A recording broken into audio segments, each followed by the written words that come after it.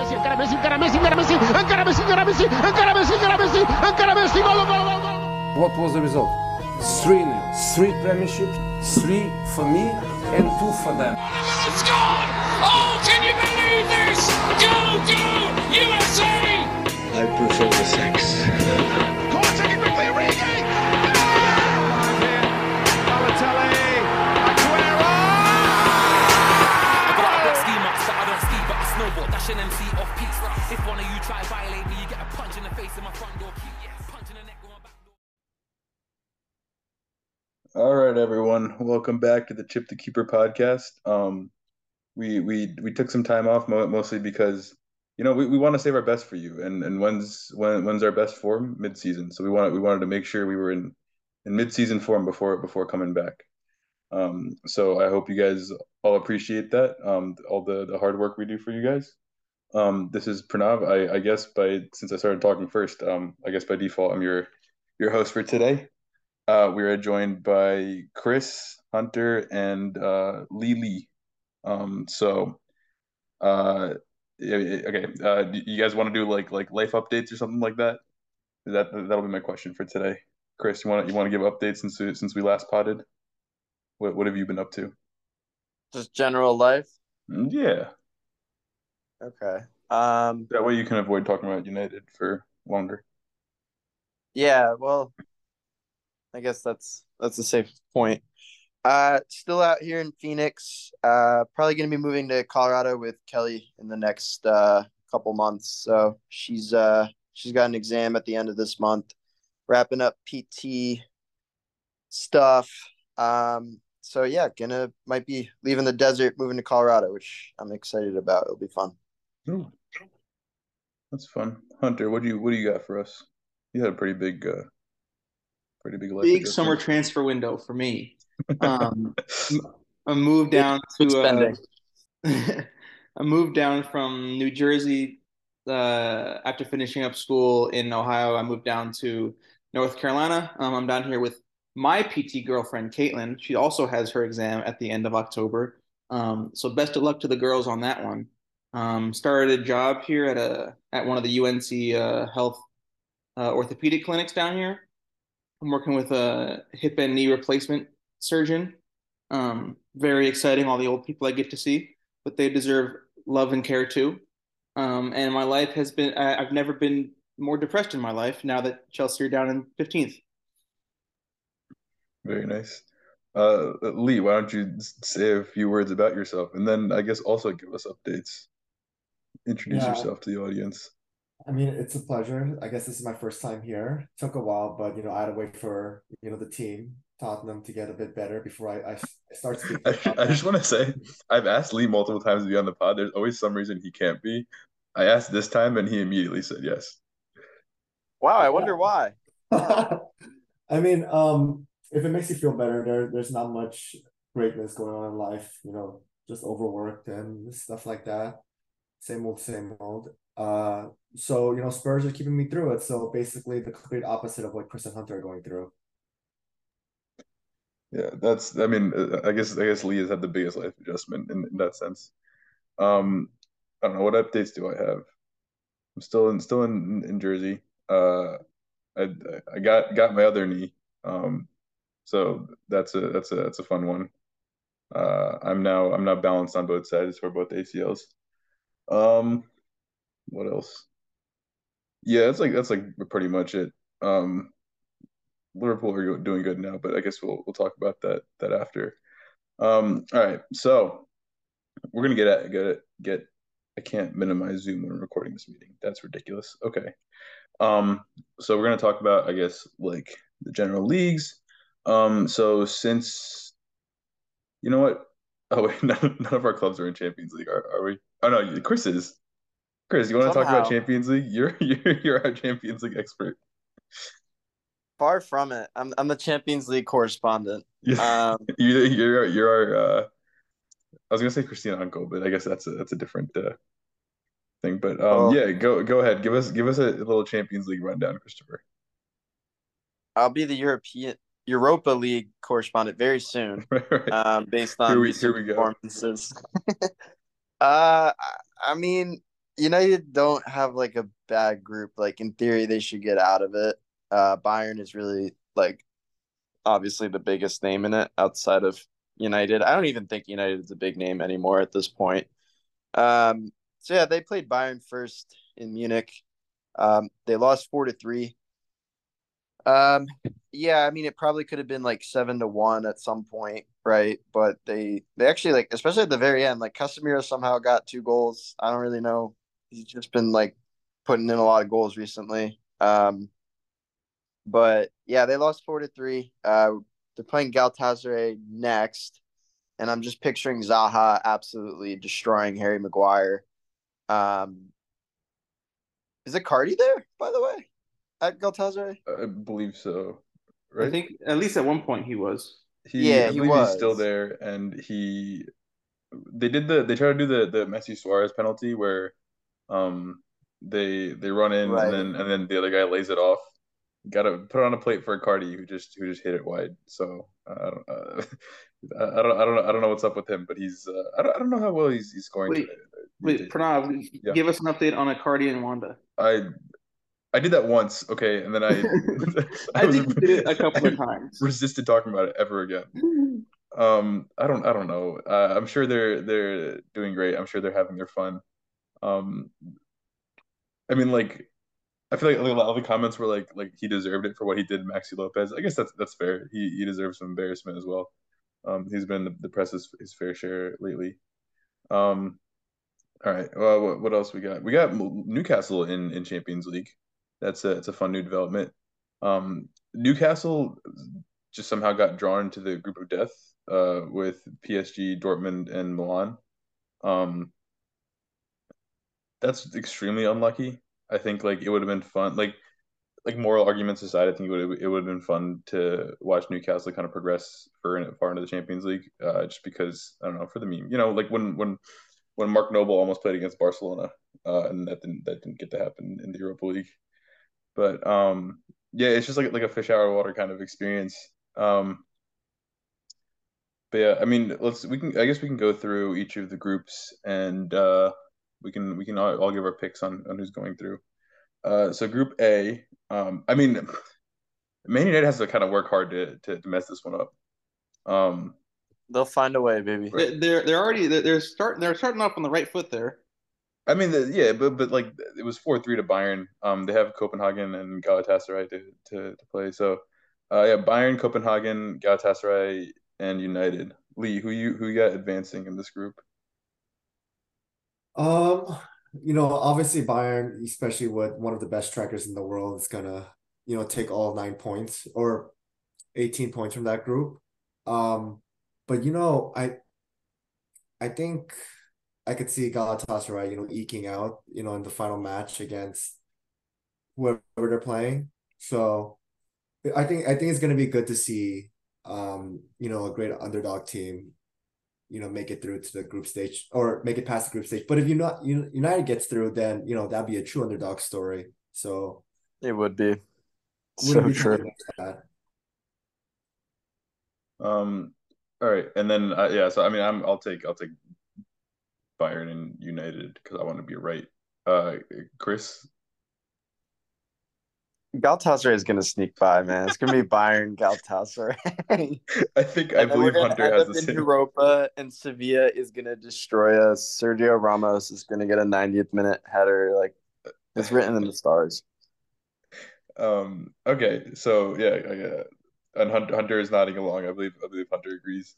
We'll go to Group B. Arsenal, Lens, Sevilla, PSV. Hunter, give us you go first. This is a tough one because Sevilla has the history of Europa League, but also I don't know like how strong of a team Lens is. I think Arsenal go through pretty comfortably. They won that first match against PSV 4-0. That's kind of where Arsenal is right now. I wouldn't be surprised if Sevilla go through, but also I think that this, at least for a second position in this group, it's a really tough competition. But my prediction is going to be PSV. I think that they're always one of those Dutch underdogs who nobody really thinks about until they do something cool. Lee, who's going through? Um, I'm totally with Hunter on this. I think, Sevilla always, wins the Europa League, makes it Champions League, and then somehow, flops that group stage in order to just make it back in their home competition. So, and I could truly see PSV kind of perform. I don't, they haven't really performed in the last few Champions League. Um, or when's the last time they participated, actually? It's been a few years since they haven't been in it, right? So I mean, compared to Lens, like I can really see them being it by the numbers. It really feels like Sevilla would be the second favorite in the group, but Europa League is always calling them. So Arsenal is going through. Lee, you're saying Arsenal is going through? I'm saying that by the numbers, like Sevilla's going to Europa League, Lens is probably getting knocked out, and PSV could be making it to past the group stage. All right, you heard it here first. Tottenham supporter has Arsenal going through into the knockout rounds of the Champions League. All right, Chris, who you got? Obviously, Arsenal. I think it's safe to say that the Dutch league is better than the French league, so that's why I'm gonna have PSV as the number 2 here. Kiran's not even here. Kiran's Poor not guy. even here to defend himself. Yeah, that's okay. Yeah, Kiran's still on listen his hermitage around the world. I think he is in Hyderabad now, and I think he'll be back soonish, maybe. All right. Yeah. I mean, Arsenal. Yeah, I think what you guys say tracks. Arsenal, PSV, Sevilla in third. Just to knock out Liverpool in the final of the Europa League. The Group C is Napoli, Madrid, Braga, and Berlin. Just in the interest of time, I'm probably gonna blanket Napoli, Real Madrid for all of you. I guess like 1 and 2 switch maybe. Napoli's not doing so great this season. Maybe I could see like Union Berlin like sneaking out of it, but I think unless it's like speak now or forever hold your peace. I guess if Napoli goes through or not. / Real Madrid. I'm gonna skip over that one. Group D: Salzburg, Inter, Sociedad, Benfica. I feel like this is like a pretty even group. I usually think of most of these teams on like kind of the same level. I'm gonna go with Inter and I guess Salzburg because they've been doing pretty well. Hunter? Yeah, I think and I will just say that Napoli are third in Serie A behind the 2 Milan teams, who seem to be kind of running away with it, kind of like seasons of old. But yeah, I think Inter definitely goes through. I think that off the back of a second place finish last year, I think they still have a really great squad. Um, and that kind of shows that the AC Milan team that we all regard so highly, they kind of whooped them at the San Siro earlier this season. So I think they go through. And then I wouldn't be surprised if Real Sociedad snuck through. I know RB Salzburg usually has some sneaky good players on their team. I think their most recent departure, which was Noah Okafor to AC Milan, the pacey striker. I don't really know who they have replacing him. Now, granted, I don't really watch the Austrian Bundesliga kind of ever, so it's very possible that they have the perfect replacement. But I think that they probably finished third, and that's a really tough fourth place finish for Benfica, in my opinion. True.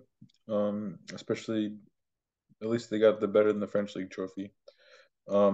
Chris, who you got? We'll go Inter and Real Sociedad. Okay. In that order. Wales Golf Madrid. Lee? It's a hard bet, and I don't like being wrong, so I don't think I can make a strong prediction on this. I will make a prediction about the previous group. While I agree with obviously Real Napoli, I do see Union taking points off of Real Madrid. That's in one of their games. So I think that is fair. Yeah. Yeah, because it's that Real Madrid group stage complacency, especially since Bellingham has been the one to really we them out, and I think Union just has that energy where they're going to take points from a giant.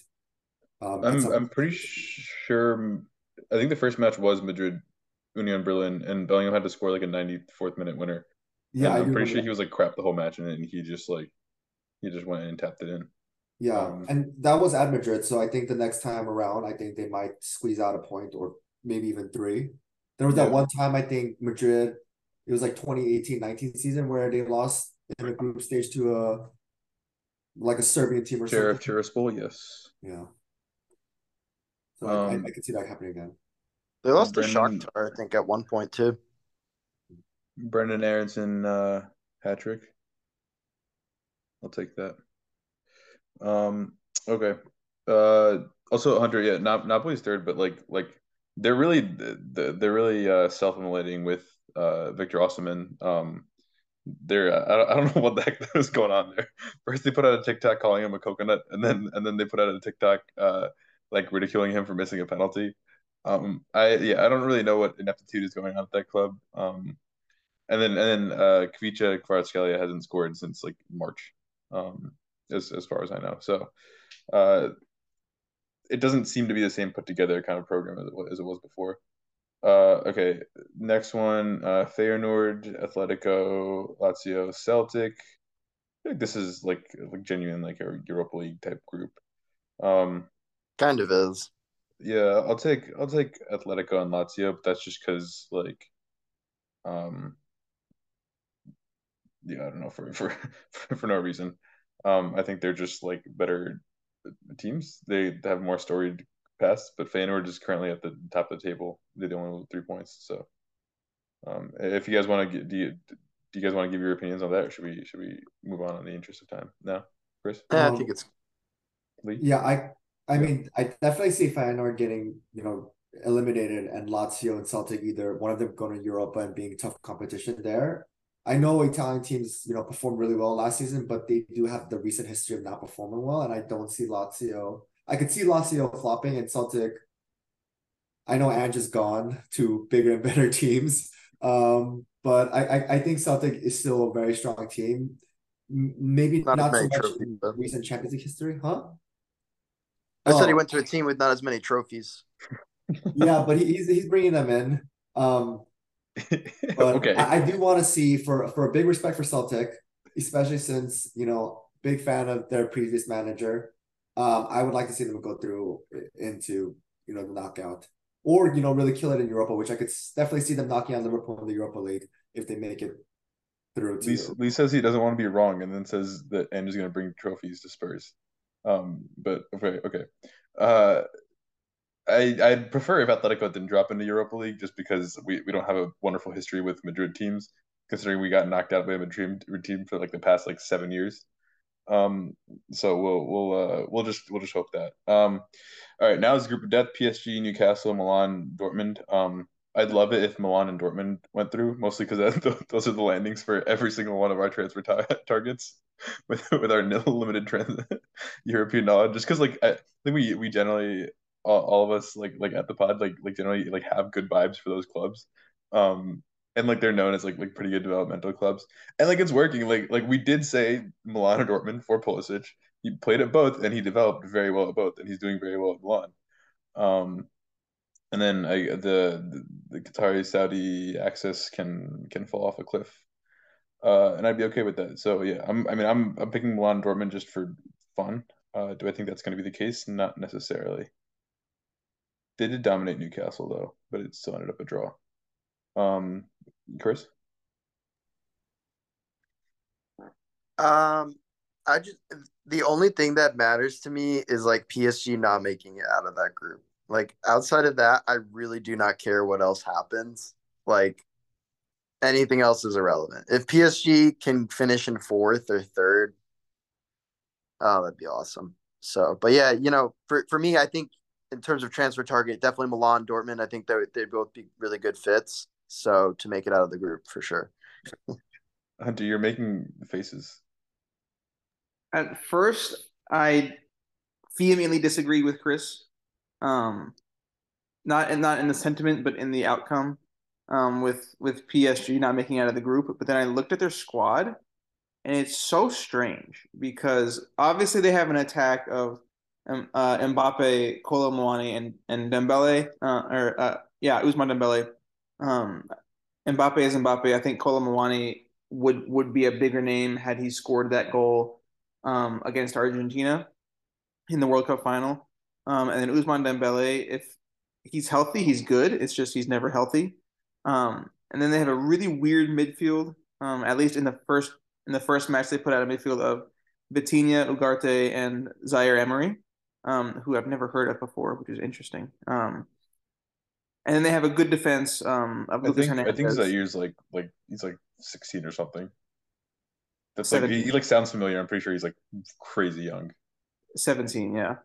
Um, but yeah, and then a defense of Lucas Hernandez, Skriniar, Marquinhos, and Hakimi and Donnarumma. It's like that's a really weird, I guess, like Oreo of a team where it's like the attack is good, the defense is good, midfield is weird. And I feel like with Dembele going to get injured probably before the next match, who do they have as a backup? I don't really know. Um, at least nobody with any of that big superstar talent and that big superstar name that they're so used to having. So I think it's very possible that like if Dembele gets injured and then the midfield sucks and then and the defense can't handle it, it's very possible they finish third. Um, but in all likelihood, it'll be PSG one and then everybody battling it out for two. But I'm gonna go for Milan at two. Um, see my baby boy go through. Your old man go through too, Giroud. I miss Ollie deeply. Uh, and Tamori also just No, we have enough center backs. getting the gang Def- back together. defending is not the issue. The rest of it. Lee. I gotta agree with you. For the sake of morality in the fields, I want Dortmund and Dortmund and Milan, but Dortmund has been cursed with these group of deaths recently, and they really haven't been the ones eating it through. I guess there's that one time that Inter Milan got knocked out instead, but uh, I do see Dortmund having a stronger chance than AC. Maybe difference with Pulisic, but um, I definitely do see like one of the oil clubs going through and one of the non-oil clubs going through in my hopes. I think I think that's what's actually going to happen. I think one oil, one non-oil. All right. Then there's Group G, City, Leipzig, Red Star, and Young Boys. Skip. Yeah. Okay. City, Leipzig. I mean, whatever. Um, Barcelona, Porto, Shakhtar, and Antwerp. I think Barcelona's got to like work hard to not get out of this group. Um, it's yeah. So I'm gonna pick Barcelona and Porto. Shakhtar has their own kind of domestic issues going on with just being located in Ukraine. Antwerp, I mean, Antwerp is one of those like it's like a Leicester type like it's not something that happens where they get that far in the or they get that far in their league. Was it that was one was it Vertonghen or Alderweireld? One of the Belgian Tottenham guys, the Belgian Tottenham twins, scored like a last minute goal to win them the trophy, and they have like a weird format. I don't know if we were potting at the end of last season, this would be a good like 5 minute storyline or something. I don't remember what happened to be honest, but he scored like a last minute goal and something magical happened. Lee, do you Yeah, have any more insight? I think I think it was Toby, but then when I thought Toby, I was like, wait, was it Alderweireld? I think I remember it being. I do put one and one together with the two, but I think it was Toby, and I know exactly what you're talking about. I forgot what context. I think it was one of those situations in that league. It was just like every 10 minutes, like a different person, like the top four was a different order. Yeah. And then I think Antwerp came out on top thanks to that goal. Well, they have like a weird format where like at the end like certain teams go into a playoff or something like that. It's completely different than anything that we have as American slash British like fans. It is Toby. It's out of the world. Chris, you had something to say or was that covered?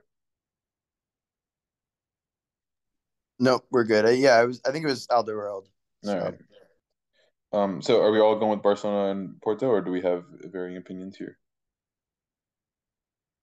I agree. I do want to say, Mhm. looking at a big picture, I think, almost every other year or something, there's like a country that really shows up. Like last year was Italy across all of Europe. During the pandemic year, there was like France. England has been doing well this year. I do see Benfica and Porto maybe making it through, maybe even make it to a quarterfinals. I think we'll be looking back at Portugal being the country of this year. I do not watch their league. I'm just doing it purely on feels, but I could see like a country like Portugal just, exceeding expectations this season. That definitely serves the interest of this podcast in that our continuing the narrative is that um, any country, usually Portugal and Netherlands, has a superior league to the French league. Again, Kiran isn't here to defend himself, and Le Bleu. So yeah, well, we're all agreeing with you. We're all on board with that. Also, our predictions only hold, I guess, as like a disclaimer. Our predictions only hold as far as Barcelona does not cease to exist as a club for the foreseeable future. If Barcelona is banned from existing, then I guess we have different predictions. I'll probably take Shakhtar in that case. But it'd be fun to have Antwerp. Um, all right. I guess like speaking of Barcelona, like being the club been existing, we'll go to Spain. Um, what's happening in Spain? I can't find my Spain tab. Well, I don't think I Bellingham have a Spain tab. What's up? Bellingham is crushing it. Yeah. I was kind of hoping he wouldn't, but he's doing pretty well. Um, yeah, I mean he went to Liverpool because we are poor, and he is scoring literally every game. They're playing the Girona Madrid game at the same time as the Liverpool Spurs game, and I think it was pretty good. I mean they're like I think they're top two on top of the table. And Girona, it's like a feel good story kind of, but it's also like owned by Citigroup. Uh, and yeah, oh, I guess yeah, they're like top three. Um, all right, yeah, Madrid's on top. Barcelona is doing decently. What else? And anyone have any storylines they'd like to share from La Liga? Any thoughts they want to give on La Liga? Aren't people online saying that Barcelona could be dissolved because of Yeah, we like, we we talked about that. Like, oh, okay. right. I mean, I talked about it. I I guess. was I guess researching. Yeah. there wasn't like a discussion, but yeah. I mean, if you want to give us like like more details on that, sure. Because like I I don't know any really more details. That's why, oh. yeah. That's what I was looking up when I so carelessly wasn't paying attention and brought up something that was already mentioned. Yeah, apparently they laid the blueprint for Tottenham Hotspur. They paid the referees.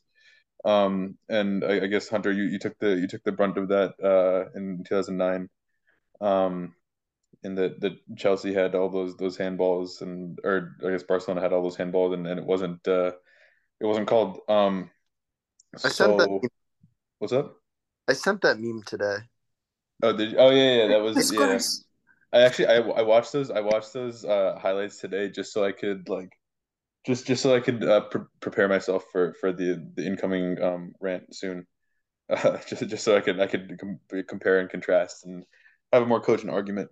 Um, It's but yeah, it. what's This up? is unrelated except for La Liga, Yeah. but after 8 match weeks, there are only 7 teams in the table with a positive goal difference.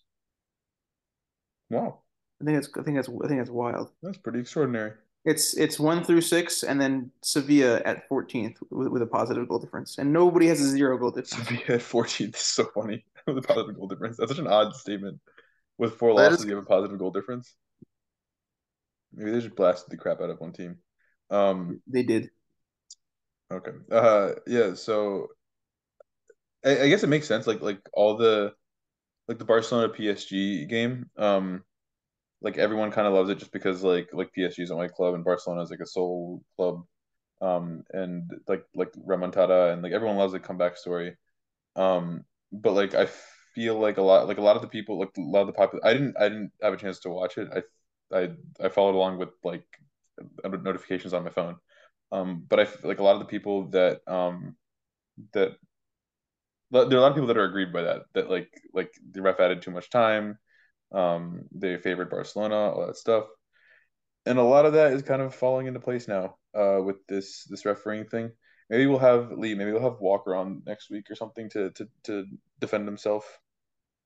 Do you think he'll actually defend himself? I feel like he'll just be like, yeah. I mean, he might as well speak about the club while it still exists. Right, right, exactly. We're running out of time to get him on. That is fair. Oh yeah, Sevilla killed Almeria, in Messi 7-5-1. All right. So, do you guys have any other thoughts on La Liga that you'd like to give? I think it's crazy that oh no, I had it. Where did it go? The top scorers in La Liga are somewhat who you would expect and somewhat not. It's Jude Bellingham, um, and then tied for second is Lewandowski. Okay, it makes sense. But then it's Alvaro Morata and Takefusa Kubo for Real Sociedad, and that's one and a three-way tie for second, which I think is kind of cool that it's not just Lewandowski running away with it. I think it's like, first of all, I completely forgot that Morata was still at Atletico. Um, but seeing Kubo up there is also pretty nice. He scored, I think, either once or twice against Madrid. Atletico beat Madrid in the Madrid derby. That was a pretty big match. All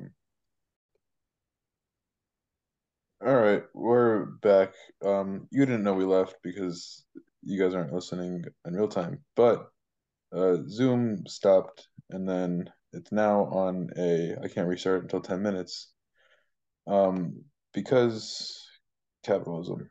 All right, Hunter, you were making a point about the top scorers. I just thought it was cool that Morata is still alive and Kubo was up there. Point concluded. Very nice, very nice. Would you take Morata back right now, Hunter? No, that's a I good wouldn't. question. I wouldn't Seriously? take anybody. Like, well, actually, no, I would. You took everyone though. There's no one left. I would take There are Morata no more back. players left. I would take Morata back because it seems like Nico Jackson has a habit of getting yellow cards, and as we all know, accumulation of yellow cards equals a suspension. So I suspect he'll be suspended at least one more game this season. He's suspended tomorrow. For you guys at home, we're recording this on Sunday night before Chelsea get whoopty whopped by Fulham on Monday. Andy Peters hat trick.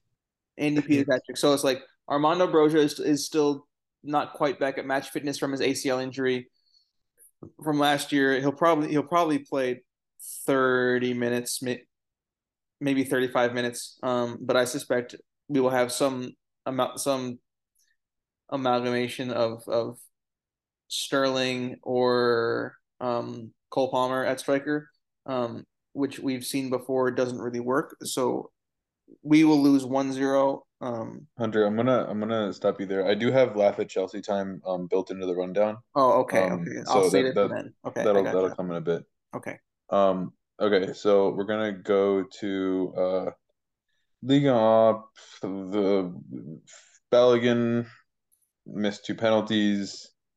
The French were not happy and were very racist. And yeah, I mean it was a rough game. They could have gone on top of the table.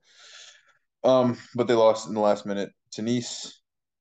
Today was the Nice-Brest derby. That's always fun. And then PSG's on. Oh wait, no, PSG's not on top. This is last year's. But yeah, so I mean, and Balogun scored actually. I think it was either today or yesterday, and it seems I went into the club social media just to see if there were still more racial epithets. Is that the epithet the right word? Maybe it is. Maybe it's not. Being thrown around. There weren't. The people were very complimentary of Balogun, even putting up USA flags. I came to see in the comments that a lot of people were talking about how there were some Americans in the comments being like, you guys all like came at Balogun before, like now look what he's doing for your club. And a lot of the people in French, I use the little use translation button on Instagram, were saying, oh, like those are like most of the people just like slamming Balogun and like saying things like that about him, and just like in general about like our players. Like they're not like real Monaco supporters, like the club, like the supporters stand behind him. Mostly those people are just people that are like addicted to betting and are like lost money on this or that. So they're just like extra angry and extra racist. So I guess like it's nice to know that most of the club isn't that way and they support their players. Um, Not so nice to know that there are people. Someone there was one comment that I saw from when he missed those penalties. He was like, what am I supposed to tell my landlord that I can't pay rent? Because you like N-word like lost the match for us. I don't know, maybe don't bet the amount that you needed to pay rent. Like I feel like that's common sense. Like it was like a derby match against like first and second. Um, so I don't know. Common sense goes out the window sometimes with people like this. But yeah. So Flo is firing. And PSG's in fifth, and that's funny. Anyone else have anything to say about the French league? Why are we even included? Maybe we should talk about the Dutch and Portuguese. I don't like talking about non-top 5 leagues. At Kiran, I will at Kiran hard. I'm surprised it was brought up without Kieran being here. Because every time it's like we get to the end of the podcast and then Kieran's like, oh, we got to talk about the French league. And everyone's like ready to be done with the podcast. But Kieran's just insistent on talking about it. To be fair to today's episode, Florian Balogun is American through and through. Absolutely. And he is relevant. Except for his accent. He is no other nationality. Right. He's American. I think we should spend the rest of the hour talking about the French league while Kieran's not here. That actually that might be a better a better shot. Yeah, I mean I brought it up mostly because of Florian Balogun and also because of course the Nice-Brest derby today.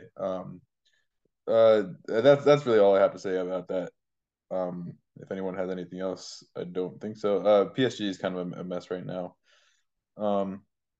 Okay, we'll go to Serie A. I think I don't know about all.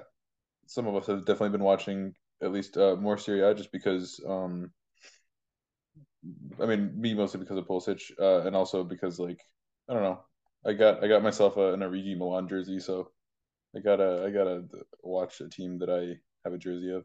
Dude, I know I said this in our group chat a couple of days ago, but I have so many jerseys that I want to buy. It's not even funny. It's gonna be so expensive. But I'm on DHgate. I've never bought one there, but like I've heard they're pretty good. Excuse me if later on I bring up another topic that was discussed already because I'm gonna go do some research. Okay. Uh, bu- bu- bu- Lee, you got thoughts on Italy, Italia? No, I haven't Mamma really been following the Italian league this season, or Okay, really any season. fair enough. Hey, it's a fun league. It's a fun league. I do respect the top four race all the time. It's just the style of play. Well, here's the thing is like the whole style of play thing I think is like overblown. Like yeah, like that was a thing when like it was like Mourinho, like I mean even Soccer's Milan was good, but I th I need to find the stats, but I am fairly certain Italy has had like in the past couple of years, Italy has had the most goals out of any of the top 5 leagues. Or maybe it's either first or second in any of the top 5 leagues for the past like 2-3 seasons. So that like whole like Italy is like a defensive league, blah blah blah. That's like fake, or it's just like it's like a kind of a stereotype that continues to affect them today because it's like you don't want to watch a league that doesn't have any goals, and then like if you keep not watching it, you don't know when the goals come back. So Well, I guess you kind of call my bullshit. I think the real reason is that ever since Italy beat England in the Euros finals, I have refused to watch anything Italian. bro, Lee's the biggest Anglophile I've ever met. Like, it's like insane. It's not Do you care to explain yourself? Because on this podcast, we're all very anti-England. Very I much think so. for me, picking, I think sports and identity are, significantly intertwined, and it took me a while to really pick a American team that had. For growing up, I really never had a sports team because I grew up in a city that refused to have sports team. it being Las Vegas. And I think I decided to really want to watch like club level football, but I turned away from it for a while because I'm like, what club am I going to support? And then I slowly fell in love with Tottenham during the Pochettino era. And for me, it's almost like I almost sound like an absolute dingus, like saying like it's almost like role play, like being like, well, if I like a Tottenham team, I'm gonna respect England as a team too, especially at the time, the 2018 World Cup, a lot of the players were Tottenham players. So I grew to really enjoy England, following them in the 2018 World Cup. And ever since then, I kind of just staunch. If I were to pick any European team, it would be England. Obviously, at a World Cup level, when US was playing England, I'm gonna choose my personal identity over it. But when you're watching the Euros, where I have no European connection at all, I'm gonna go for England. That's fair. Yeah, when they're in the Euros, I just pick whatever team is playing against England. I agree with your point of England or of like sports being tied very closely to identity, which is exactly why I'm just anti-England. Um, because 1776 and all, and also whatever the Salt March and um with the nonviolence and Gandhi and all that. Chris, what are your reasons for being anti-England? I feel like we've never really talked about this. I know like I've talked about it before, but I don't know. I want to talk. I want to hear you. They charge us extra for the fucking tea. That's obviously the biggest reason. Well, I think like at its core, I think English fans are literally the most annoying fans out of like any country out, like any other country in the world when it's World Cup time and their team's playing. I just like a lot of them, vast majority, I respect it. And I feel like they are very, in general, pretty respectful. Not all of them, obviously. But I don't know. English fans, to me, they just feel like kind of entitled, right? Like they haven't won a World Cup since 1966. And they seem to like have this mentality that they deserve every single World Cup, every single tournament, even though they're not particularly good at winning them. It's been, God, 60 years since they last won one, and they seem to act like they won it last year. So to me, that's kind of why I think I don't like it. I think Pranav wants to make the joke, so I'm gonna say it first. Isn't the vast majority of English fans United fans as well? Oh no, that's all. United fans are also very entitled and rude. So I was gonna make the joke that going along with Lee's identity and the sports, Lee likes England because they don't win trophies, and that's his thing. No, I like them because it's their can-do attitude, regardless of what the outcome is. It's about shooting for the moon. Can-do attitude. Because they're the protagonists of a children's book. You're shooting England and my personal club team both shoot for the moon, because even if you miss, you kind of land among the stars. They don't land anywhere though either. Well, we're in the top 6 conversation still, so we're a top 6 team. And does that get you a trophy, or what does that get you? It gets us in the conversation. So we haven't hit the star, but we landed among them. So do you have a conversation cabinet instead of a trophy cabinet? I'm just trying to understand here. That's all. Honestly, like, it's fine. I maybe at the current time of year we don't really have a lot of trophies, but at least we're really enjoying being able to look down basically half of the people in this chat. Right now, actually, all 3 of the people in this chat, we're looking down towards you guys. Ever though, so Chris, I don't really get your point there. Because I didn't hear the beginning part of what you said. I said that Lee was saying within the time of year, there's not like a trophy conversation. For Tottenham, there's no trophy conversation in general, ever, any time of year. Except for the Audi Cup, I guess. Audi Cup. Yeah, and no one else here has won that, really. So not even Bayern could take it from us. We beat Bayern, which is something that, and they're sponsored by Audi, so that's like a pretty big deal. We beat Bayern in their own home preseason tournament. Yeah. Wow, that's very impressive, Lee. You're welcome. No, I mean I generally I like Tottenham.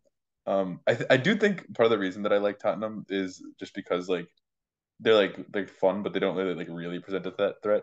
But no, I generally like Tottenham Spurs. I just with the whole England thing. I mean, like I support Liverpool, and Liverpool supporters are historically just not England supporters, including like Liverpool themselves. Like one of their promos for one of their away jerseys, I think this was 18-19 when we won the Champions League. It was like they went around and interviewed a bunch of Liverpool players, and they were like, this had nothing to do with the actual jersey, but this was just a promo for the jersey release. But they were like clever country, and everyone was like club. And that was the whole promo. And then they were like, here we have new purple jerseys. Um, and Hunter, so yours is mostly predicated on T Tex. So something like that, yeah. Fair enough. Fair enough. I'll take that. Also, Chris, to be fair, like I think Brazil kind of acts that way as well, but I think they have some sort of like they Brazil back it can up. back it up. Yeah, they They've have won World Cups somewhat recently, Yeah. like in this century, in this minimally. century. So there's that. Right. Brazil fans are definitely entitled, though. I mean, Yeah. I to mean, some there's degree. always some degree of like expectation. I always pick Brazil. That's why I said the next World Cup I'm not gonna pick Brazil just because I'm like the Brazil's definitely gonna win this World Cup and they just don't. Maybe once in my lifetime. Uh, However, I was talking to Victor, who is our Brazil correspondent, or our official Brazil correspondent for the Chip the Keeper podcast, and he was talking about how he would prefer to see Fluminense win a Libertadores over Brazil winning a World Cup, which I thought was interesting. I don't know if that's like a common opinion or if that's just him, but we can ask him next time. Um, okay, so Pulisic scored this week. He's been doing pretty well once he escaped the blue shackles of West London. And we can go to, I mean, I guess Europa League, but no one really wants to talk about Europa League. Liverpool's in it. They won. Well, I think as we get deeper in the competition, we can talk about Europa League more. I agree. Because now you're playing Utsnak, you know. Skutnu and Ratnu. Skutnu. But like, yeah, I mean, I don't really have a ton of experience in this competition. I feel like, yeah, recently I just haven't had much of a chance. We beat Lask, classic 3-1 storyline. All right, we can move on to the Prem now. Okay, so big slate of upsets this week, a big slate of fixtures this week, I guess. I don't know if we can call Crystal Palace United an upset anymore, but Crystal Palace beat United 1-0. Pretty interesting goal. Chris, you want to give us a little bit on that match, or I mean, you don't want to, but like you have to. I guess I'm only here so I don't get fined. Well, the ironic part is United beat Crystal Palace like 5 days earlier, 3-0, right? But that was the Carabao Cup, and they're actually pretty good there for some reason. Yeah, they lost 1-0 to Crystal Palace. I don't have anything exciting to say about this team at all. It's like the 86th minute. Ten Hag is putting in Lindelof and Maguire. Two natural born goal scorers, obviously. Yeah, that's crazy. He threw up Maguire as a number 9. Yeah, that's where we are.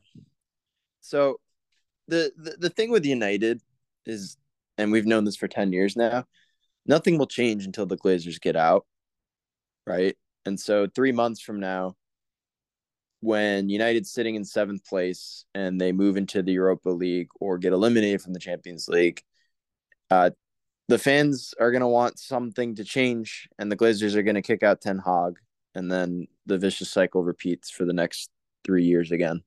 So I kind of think this Glazers thing is a cop out. I will not lie. What is the Glazers thing? So Varane, World Cup winner, Onana, I think he was Serie A Keeper of the Year, went to a Champions League final, performed very well in the Champions League final. Amrabat was great at the World Cup, but he did play left back for some reason. But again, that's not the greatest. Yeah. Glazers didn't play him at left back. He's a right-footed CDM. Mason Mount not a CDM, but I mean, on paper he played a CDM. I'm assuming he pushed up a little bit. Mason Yeah, Mount, kind of box to every box. coach's favorite player. Marcus Rashford, one of the next big things. Bruno Fernandes, um, United's player of the season, regalvanized United when he came in. Rasmus Højlund, I mean, I don't know much about him, but I'm sure like if he was at like another club, then like I mean from the stuff I've been hearing about him, I feel like if he was at another club, he might have pushed on more. I don't know anything about Pellistri. Ericsson's past his prime. Garnacho is a promising young player. Van de Beek destroyed by United. Martial, promising young player. Maguire, one of the 70 million. And like the 70 million was like where like City was also tracking him. And Johnny Evans, Johnny Evans. The GOAT. Scott The McTominay, Scott McSauce. He scores for Scotland. He does well for Scotland, but he's not doing well for United. The Glazers brought them in. They can't control what happens on the field. They can't control Sancho, throwing Sancho tantrums. So also Anthony's back in training. He He is. he assaulted a He woman. is. Sancho didn't apologize, but he's still out of the club. I don't think the Glazers have control over any of that. But this is very much so like a cultural thing. Like the culture at Manchester United is terrible, in my opinion. To what degree do the Glazers affect that? Probably less than I'm making it sound like. But I think like club owners do have a really large impact on their team in general, culturally. They have an impact on the comings and goings, but they're not in the dressing room. They're not at training. Yeah, but still, I think like culturally they do impact the team. Also, I want to redact Like, that statement. Todd Bowley was in the dressing room and he gave a rousing speech, and then they lost that game. But And then in the next game, they did the same thing. and then what, Hunter? And then the next game, they did the same thing. Yeah. oh my god, I don't know. It's just But like Chris, my question is like, what would you have the like outside of the intangible of culture? What would you have either the Glazers do differently or new owners do differently? Because because it's not like they're the owners of Liverpool whose names are escaping me right now and just really not spending any money ever at all apparently. Fenway Sports Group. Yeah. It's like they're bringing in players every they window. are you're correct. They are bringing in players, but there's no plan. Like all their signings for the most part are very much so like panic purchases, last second. Let me buy Di Maria last day of the transfer window. Oh, let me buy Falcao real I quick. don't that happened, but like, what did you need? You needed a CDM. They brought in Casemiro, one of the best CDMs in history. Yeah, and then you guys and then ridiculed they them backed it up for with buying Amrabat. Casemiro instead of buying a young CDM. Okay, and then they bought in Amrabat. That's probably mostly Kiran, to be fair, because Kiran It was both of you guys. Was it really?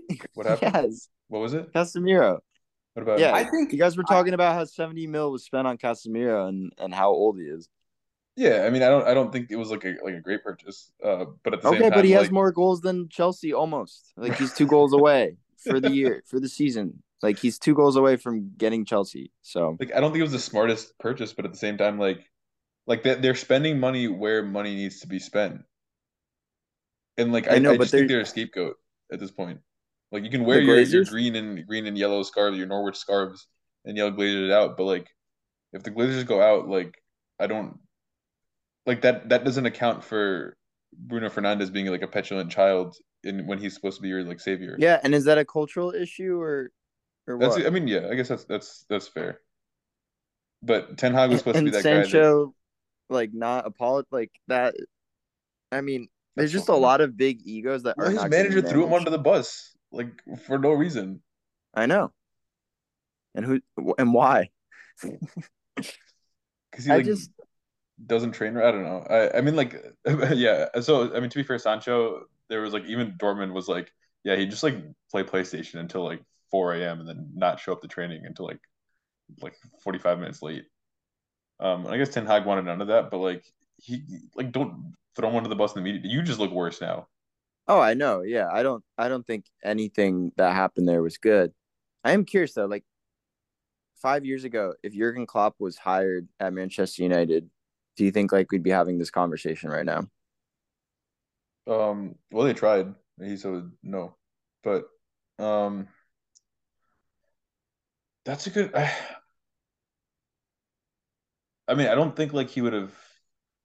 I think there are like very specific reasons why he fit in with like Liverpool. So I don't know whether he would have had that fit with United. Um, it's like I can't say, but I think like, but it's not for lack of good managers, right? Like Mourinho is known as a man manager. I was listening to Peter Crouch's podcast, and Stuart Sidwell was talking about how like phenomenal Mourinho is at man management. Maybe recently like, he's gotten worse, but that started at United. Um, like they've broken managers that like uh I don't know, maybe Poch would have been better for United. I don't know why that feels more right. I don't think Poch would have made it at United. Oh really? I don't think he would have made it. So okay, I so agree. Lee, what? I agree. Why? Similar to how, it's kind of the same situation with Chelsea. Like Conte wasn't a workmanship Exactly. manager for Tottenham, and Pochettino's not a good manager for Chelsea. They're just two very juxtaposed cultures. I would put United in a closer boat with Chelsea, and I think that's why managers like Pochettino don't work for United. I think maybe it's just my like personal perception. I don't see United as like a cold club like Chelsea for whatever reason. Um, maybe that's just because they're the Red Devils and the Devils associated with What do you United. mean by cold? There's like a dungeon type of feeling that I get with Chelsea. You know, Like players are trapped there or what? it's more of like a I don't know how to explain it. It's like a The best I remember, I forgot who put it best, but Tottenham like is a feel good club. Like yeah even though like at the moment after Pochettino we needed immediate results and that's why we went for Mourinho and Conte. If we're not playing well or if we're not playing the style we want to, one bad result will immediately turn everyone against the manager. A few bad results. With Chelsea, like it's win at all costs, and the pressure is to win. I think that's kind of the dungeon mentality that like they're kind of put in this like vicious setting of you need to bring the results practically immediately. Otherwise, It's the it's same with United.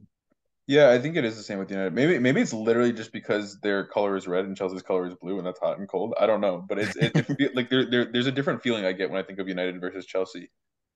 I think like historically both teams have tremendous management turnover, and I think because they both have this expectation, especially the fans of like winning nonstop.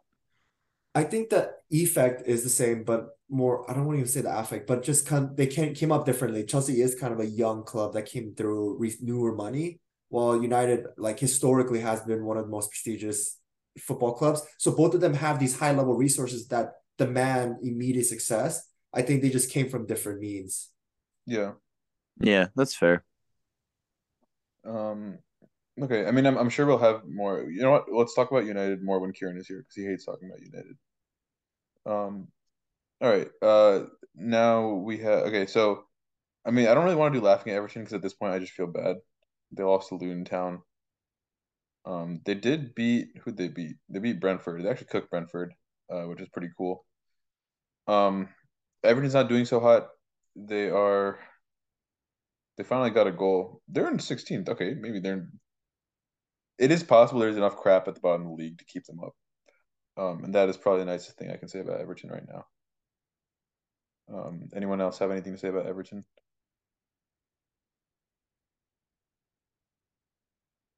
I feel like Lee would have thoughts. Um, I don't know. I think Everton's going to squeak by again just purely through I mean, Luton Town did prove differently with their first win in the Premier League. Congrats to them. But I think with the performance Luton, Sheffield, and Burnley have been giving this season, I think it's going to be a really lame relegation battle. I know it's too early to call. Um, it is a bad thing because the last few years the relegation battle has been much more interesting than as interesting as the top four, and definitely much more interesting than the title race. Other I than think with Everton, it's like, what's the point of kicking them while they're down? Unless Kieran's going to be on the podcast, then it's okay. Yeah. I don't think that's true. I mean, as like the Liverpool fan here, I feel like we spend most of our time, or like, I guess I do. I try to is like spend most of my time like on the pod, like make Everton jokes, but then like I spend most of my time like reassuring Kieran. Be like, no, it's Kieran, it's okay. gonna be Like okay. It's gonna they be had okay. this victory, like they did this. They had that goal against like City last season, like or 2 seasons ago. But I feel like we don't really like Kieran kicks himself too much. It's just an Everton fan thing, I think. Like Roger Bennett does the same thing. It's hard to dislike Everton as American because we purely go based on American fan base. I know in England like Everton's kind of have this rich snobby atmosphere to them, but here like I know Kieran really exemplifies that as an American fan of Everton, but he's really the only annoying Everton fan I know. So it really is just like a kind of feel bad club, but I think it's like I do wish like honestly like if one other club was to really join the consistency of like the top six clubs, I really did kind of root for Everton or West Ham to join them. I think it'd be nice to have, the two Scouts teams, battle like with the same level of the two United teams and having four London teams really make a top eight. Um, but yeah, I think. I mean, Kieran is very delusional as an Everton fan. Just with regards to like, I remember 2 years ago, Kieran was I like, don't know "Yeah, what to say. like this player, we're gonna get." I forget who, but it was like some good player that should have been going to like a top tier club, and he was like, "Yeah, we could sign them and then finish sixth." And I was like, "What? No, What are it you was that talking about?" if Ancelotti stayed, they'd finish sixth, and he said it with like extreme certainty. Yeah, But I will say like I think the last 2 seasons did do a number on him. I spoke to him like recently, and he was like going through result by result, and he was like, I don't think we can win this. I don't think we can win this. We might get a point from this. Like I don't think, dude, we're going down. We're going down. Like I don't. I think like I don't think he's necessarily delusional. I think what he said about being sixth was a little bit, but like I don't think he's necessarily delusional. I think it's just like he had to keep out some hope. You know, you gotta have hope as a fan of a club. That's what keeps us going. But he, yeah, I think but now he's kind of fallen into the darkness. But I don't know. I think Everton will stay up. That's just because that's what they do. That's their role in life. Same way Tottenham doesn't win trophies, Everton's gonna stay up. Just because there are things that are predetermined in this universe, and that's how that works. Do we want to do more Everton, or do we want to move on to Chelsea? Haha time.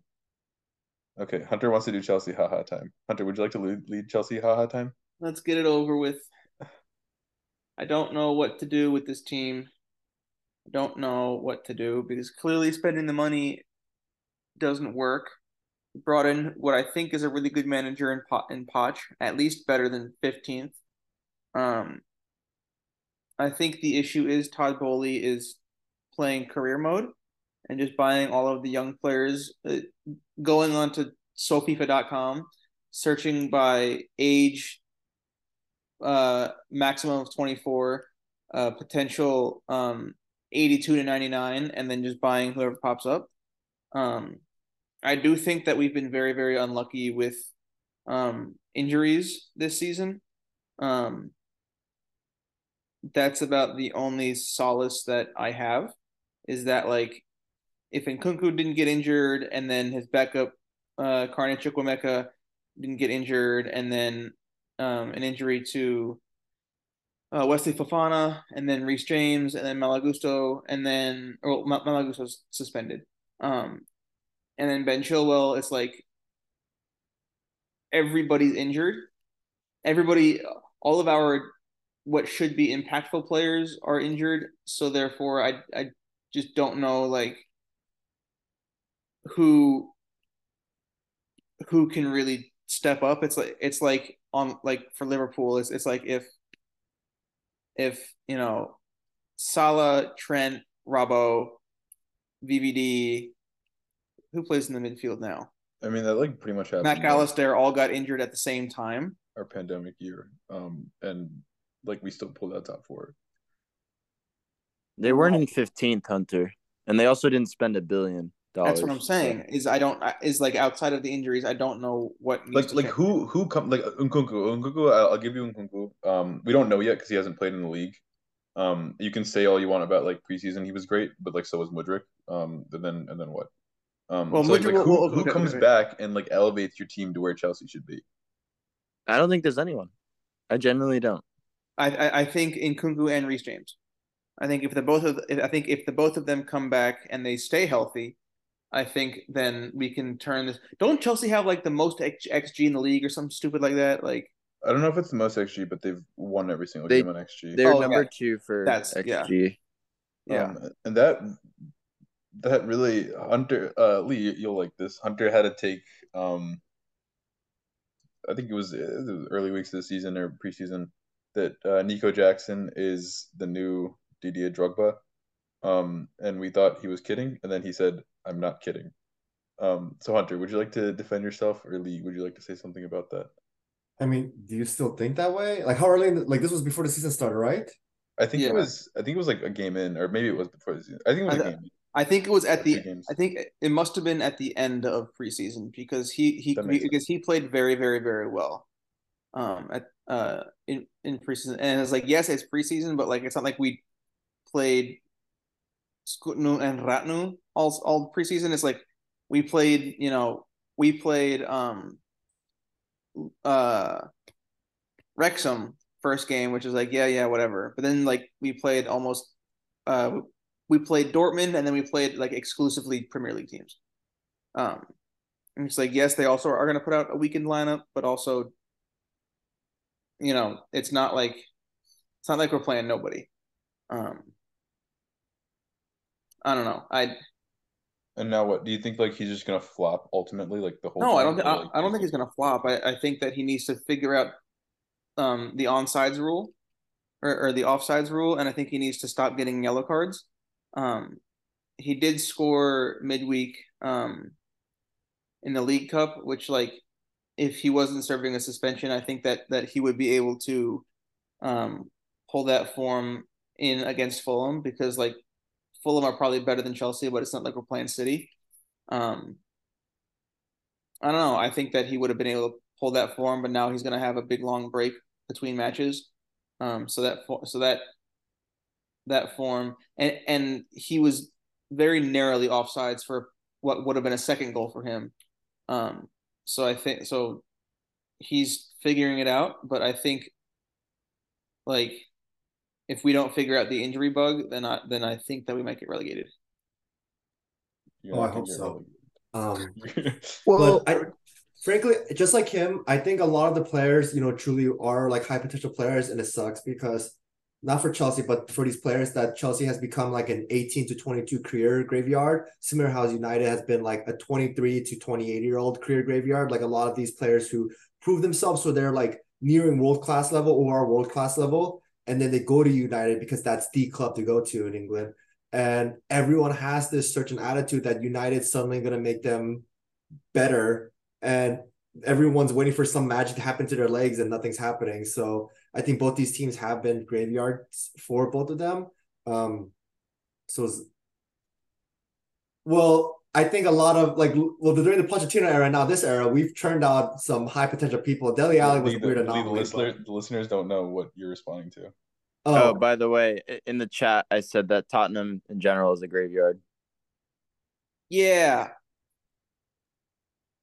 I don't think Um, that's true. I think they kick on and go to other places. Like Ericsson did well at Tottenham, and then he ended up at United, and now he's dead. yeah. I mean, yeah, Oh, I shouldn't have said I that. think the roles really that reversed from like he's good at United. the mid 2010s. Like Liverpool and Tottenham were, where careers went to really go nowhere. But now I think Liverpool, after Klopp and Pochettino. So I knew what I was saying was going to cut up mid sentence, and I think I should just leave that to mystery now because I also forgot what I was going to say. It's perfect. Yeah, nice. We got the message across. Yeah, I guess that's fair. All right, Hunter. You can keep Chelsea haha time. I mean that's pretty much it. I don't know how to fix it. I don't know what to do. Um, the one thing I will say is, despite the lack of like stats, I think Mudryk has played a lot better this season than he has last season. That doesn't really mean a whole lot when nobody can score a goal. Um, but I do think that like if Nico Jackson gets hot, I think that'll show Mudryk getting hot. Um, I don't know. I'm still holding out hope for him. Um, I think that he is showing more bursts of potential and ability than he did last year.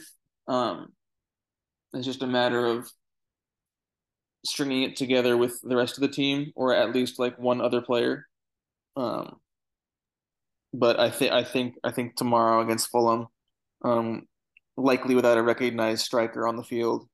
Um, I honestly have no idea how we're going to line up. It'll either be Axel Disasi, who has 49 pace on FIFA, playing right back, or we'll play some strange three at the back and then play a winger at right wing back, or play a left back at right back, something weird. Somebody's gonna be playing out of position, which means the whole system's gonna collapse and we'll lose. So, Um, so I am curious, right? So, you brought up injuries, right, being like a potential cause for some of the poor results, and you're saying Nkunku and Reece James could like potentially affect the game, right? yeah, Ha if they were healthy, correct. right? Where's the other like $950 million? Where did that go? I don't fucking And know. why would that? It's a career Why mode, is that dude, not able to affect the game? because it's a career mode, and and we're See, and I'm not defending it. I'm just saying it's a I career mode, know. and we're buying all of the young players with 82 potential or higher, and like so it's a lot of them are very young and like just aren't experienced enough to get on the field. A lot of them are out on loan. And then you have players like Caicedo, who we got diddled by Brighton again. That's back to back seasons now where they've sold us a player um, for No, way no, no. more They than didn't. we You should have. bought a player. It wasn't like they didn't want him to leave. Okay, so we could have had him for like 100 or 110 or whatever it was. And then Liverpool got involved, and it was like, actually, the price is now 130. And Chelsea said, that sounds like a better deal than 110. So let's spend that money.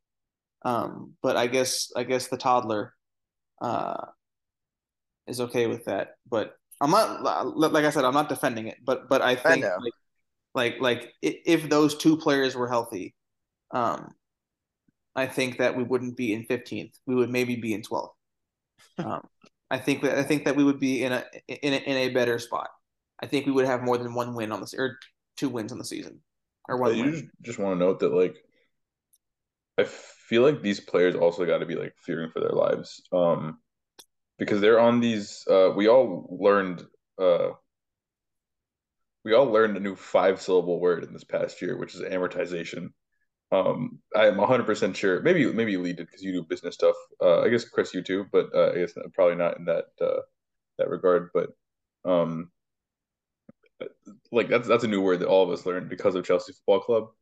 And so, I mean, for the listeners, maybe Chris can give a better explanation. But my understanding of amortization is just, or maybe Chris or Hunter, is just that like basically just splitting a contract into multiple years, just so you only have to pay like a certain amount. It's basically you're buying these players on layaway is what's happening. And I mean, everyone knows that you should pay off your credit card bill like as soon as you don't spend more than you have. Um, but like I don't know, you can't just. I find that a lot of times Chelsea supporters like keep using, oh, they're amortized. Like the market is inflated. Like, what do you want us to do? Is like a defense. But like at the same time, like these are players whose careers are on the line because like they're trapped now at Chelsea. They can't because Chelsea has spent so much money on them. They like can't leave. Their contracts have to be bought out. It's like João Felix. Yeah, Same story. and but like João Felix at least like has like there's like promise and stuff. Also, he's like at Barcelona right now. He's kind of killing it. Um, but like Right, he but he like could get loaned out everywhere he goes because Atleti yeah bought him for so much. yeah exactly. But Atletico, I don't know what the contract was, but like 8-year contracts is like it's great when like you think about it, but like this is a sign that like Chelsea, like unless something like and something like has to like click, like it'll have to be like a snap, right? You can't like I doubt it'll be like over time, but like this is both a bad sign for Chelsea for like years and years and years to come for like 8 years, or and it's also like awful for the players who are just trapped there. They can't get out because they signed these contracts, and I don't really have that much sympathy for them because they did sign these contracts, and like it is very much a chasing money type thing. Um, and like I guess like part of it is like I have to maybe I'm biased and I'm just believing that's the reason why Lavia and Caicedo chose Chelsea over Liverpool. But yeah, I mean these players are kind of like they're kind of throwing away their careers. I'm glad Pulisic came in and out before this really went down the hole. Yeah. I think a big thing for me is what's really frustrating is with Chelsea performing so poorly right now and like so many of their players being young. I feel like the excuse of, oh, they're young, give it time to develop is often thrown out there. And it's so annoying because they spent so much money. And even though these players are young, they they should be good and they're not playing well. Like I feel like we should all be sitting here being like, "Oh, this brings us so much joy," but I feel like every time Chelsea lose a game, I get a little bit angry. I love seeing Chelsea in pain. I just like Chelsea with all my heart, but like at the same time, like it makes me angry that you can just keep doing this. You did it last time. You just keep sorry, the you, not you didn't do it. But Todd Bowley did it and Chelsea Football Club did it. And it just keeps going. And I think part of what is kind of adding on my frustrations is that there's this podcast I listen to called Caught Offside. And they did a Chelsea in the club with I think they did like basically like a deep dive on Chelsea, and they basically interviewed this guy. I think his podcast is called like London is Always Blue or London is Blue or something like that podcast. And he was just like so optimistic, and I was like, this is wild. Like, how can you be like? He's like, oh, the market is inflated, and like so obviously we have to spend more money. Like, no one is spending Chelsea money. Like, this isn't normal. He's like, oh, we'll just come good in like a while. Like, we'll just come good in a bit. And he was just like giving answers like that, and I thought it was like mind blowing. But I don't know. I mean, you don't seem to think that way, Hunter. But I want to know if you have your finger on the pulse of Chelsea, and if how most supporters feel, like if you have any sort of idea. I think it's a very solid mix of people like me who are just like what's the word I'm looking for? Like dejected. It's like, yeah, we spent all this money, but it's not a career mode where the players will grow in overall either quickly or slowly, but they'll still grow in overall. And eventually, whether it's the next year or 3 years from now, you end up with an 85 rated team. That's just not really how real life works. It's very possible that once Nkunku comes back from injury because apparently he's ahead of schedule for his return. It was supposed to be like January now. I think it's like beginning of December last I saw. So apparently he's ahead of schedule. So it very well could just be like, yeah, we're winning every game on XG, but we can't put everything away. And then he comes back and he bags a few, and then that encourages Nico Jackson to go bag a few, and then Mudryk scores his first, and then we're fine. But it also could very well be that like he comes back and he kind of comes back in the room, comes back in the team and looks around and says, "What the fuck has everyone been doing?" And then he has to kind of carry the whole thing by himself, which you know he has the ability to do. It's just very difficult. So it's really like I'm taking everything um, one game at a time, and I think once we hit that stretch of 7 games where we'll get 2 points, um, it's I think that'll be a crucial part of our season is if we can get more than 2 points in that set of fixtures because losing 7 games in a row I think will be very bad for the team morale, and then we'll just capitulate and people will stop caring again, like like what happened last year. Lee, do you have anything to add to Chelsea haha time, or do we want to move on? No, I think Chelsea not really worth, the time to spend. So I think we should just move on. That's fair. Yeah. Hopefully that'll be a segment for many months to come.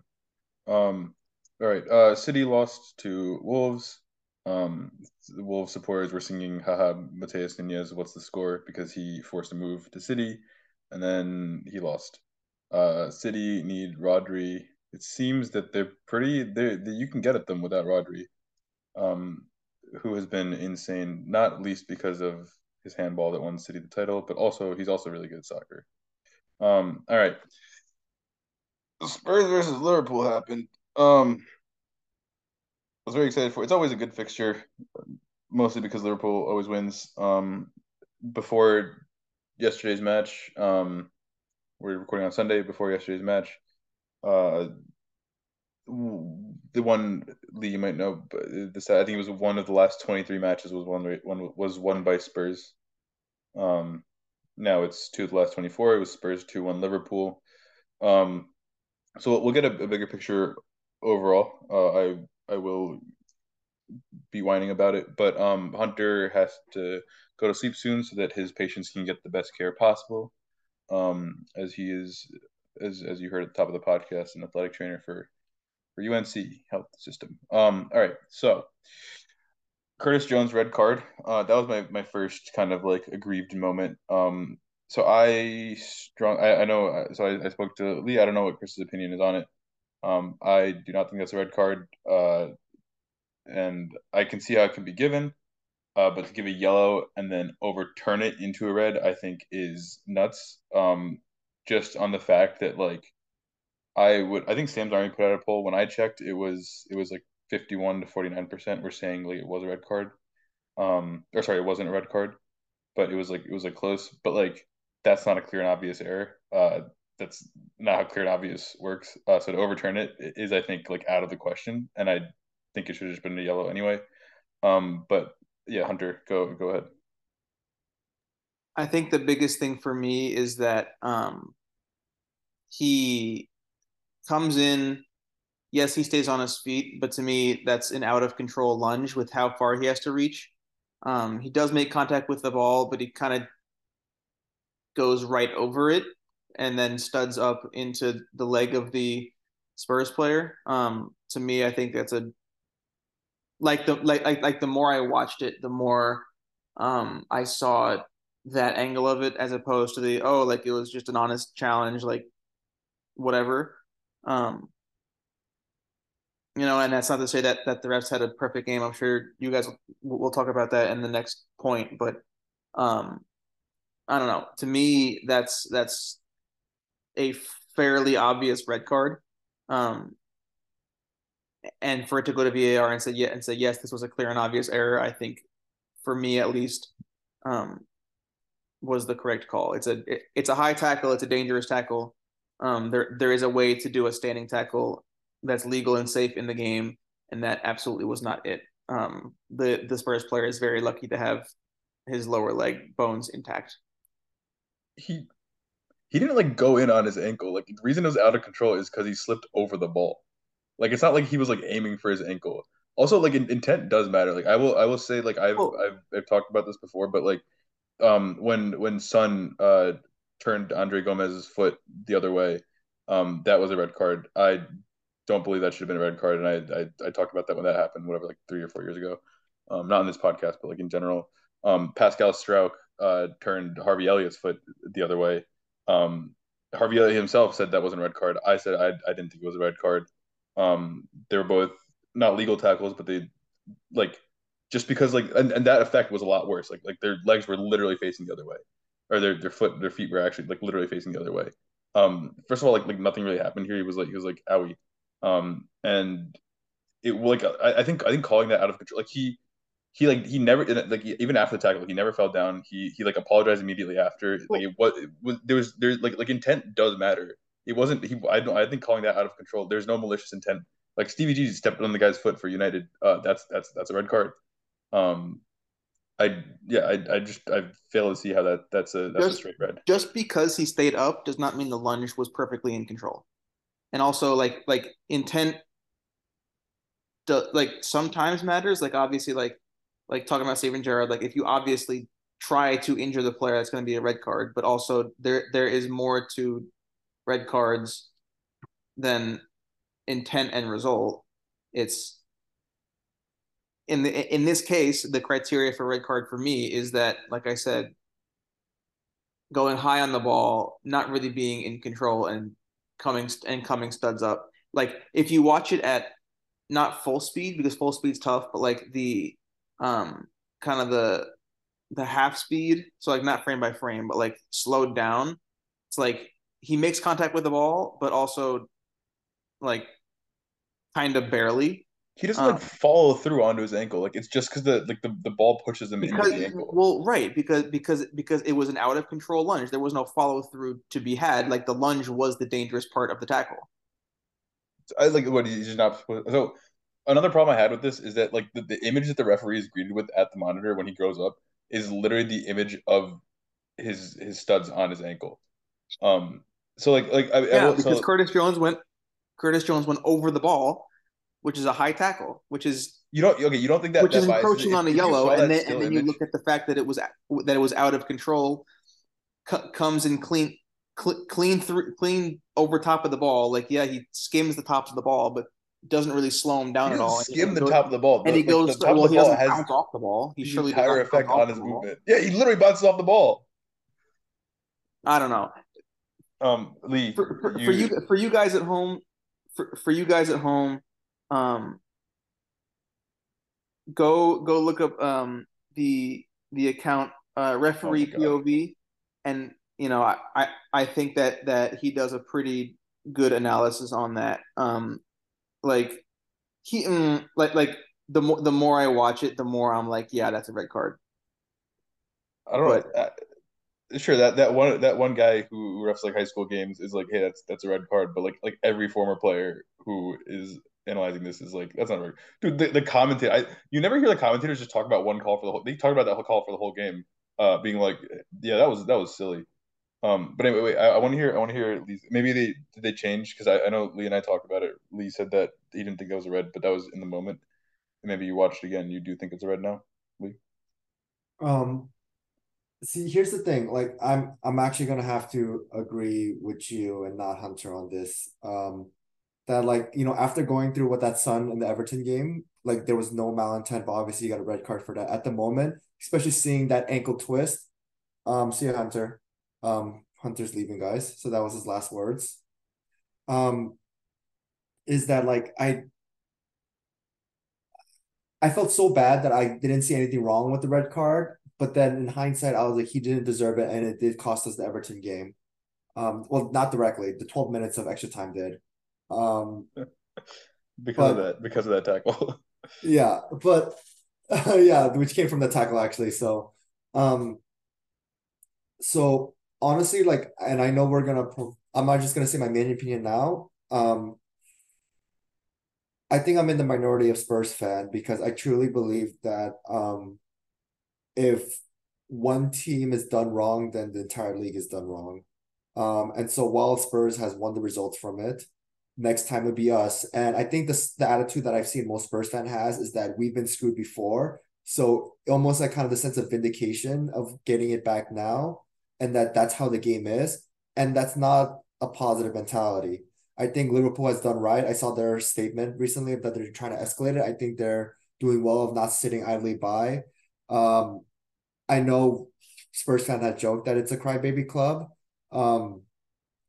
And I think Liverpool, I'm not a big fan of either team's reaction, because I don't think, Arsenal or Liverpool fans or any enemies of Tottenham should really try to negate Tottenham's win. Like, again, yeah, we wouldn't have won it without the referee, but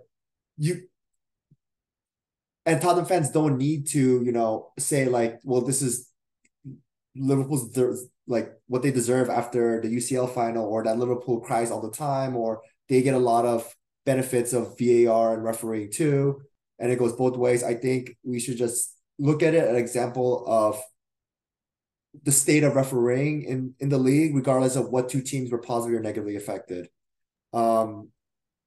Because I think having this conversation in the context of it was unfair for Liverpool and Spurs got a cheeky win, it will turn off the conversation from Spurs being a part of that movement that Liverpool's trying to shake. And I think Liverpool's making the right moves, and I think Tottenham as a club should be in line with that because neither of us want this to happen either way. So I'm absolving me of future negative karma right now by saying I don't think it was necessary. I disagree with the first red card. I missed Jada's yellow, so I don't know. I will say, usually with the second red yellow, like you kind of like be a bit more like I think the referee did give yellows very easily, and he gave a second yellow very quickly. I think that was very on brand and at least consistent with him. So second Jada's red card was a bit questionable and mixed.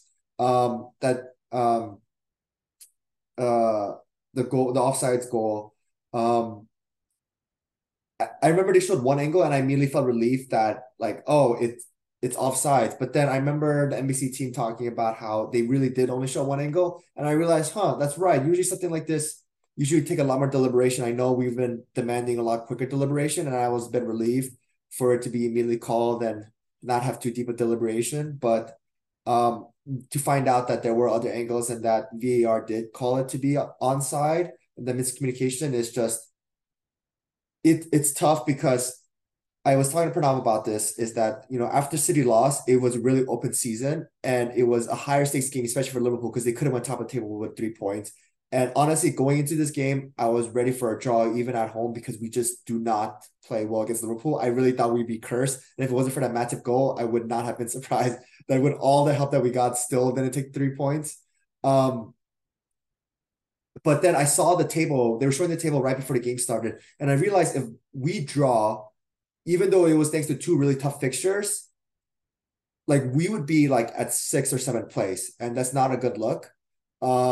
So it was really good. It just goes to show how good the top 6 race is right now. But when that Matip goal went in, all I could feel was euphoria of like breaking that curse.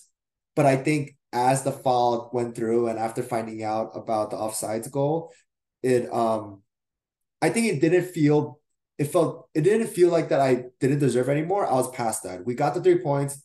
It was lucky. I'm gonna take it. Will I count that as breaking the curse? Sure, because I think this whole curse attitude has kept us in the loop. But I will say I'm not gonna have that attitude of, we got through with a cheeky win. And like we should like pretend that Liverpool deserve this. Like they don't. And I think what happened to Liverpool hurts the league in general, even if it helped Spurs in this 1 week. Yeah, Chris, go ahead. Yeah. No, I kind of like that take of it's really the whole league, right? That is impacted by a bad call. I don't think it was a red card. First off, the Curtis Jones tackle, because he goes into the ball and then he just so happens to go through it by accident, but he literally hits the ball. He gets to the ball. And yeah, there was no malicious intent there. It was just a very unfortunate circumstance. And then yeah, that the Luis Diaz goal that was called offside.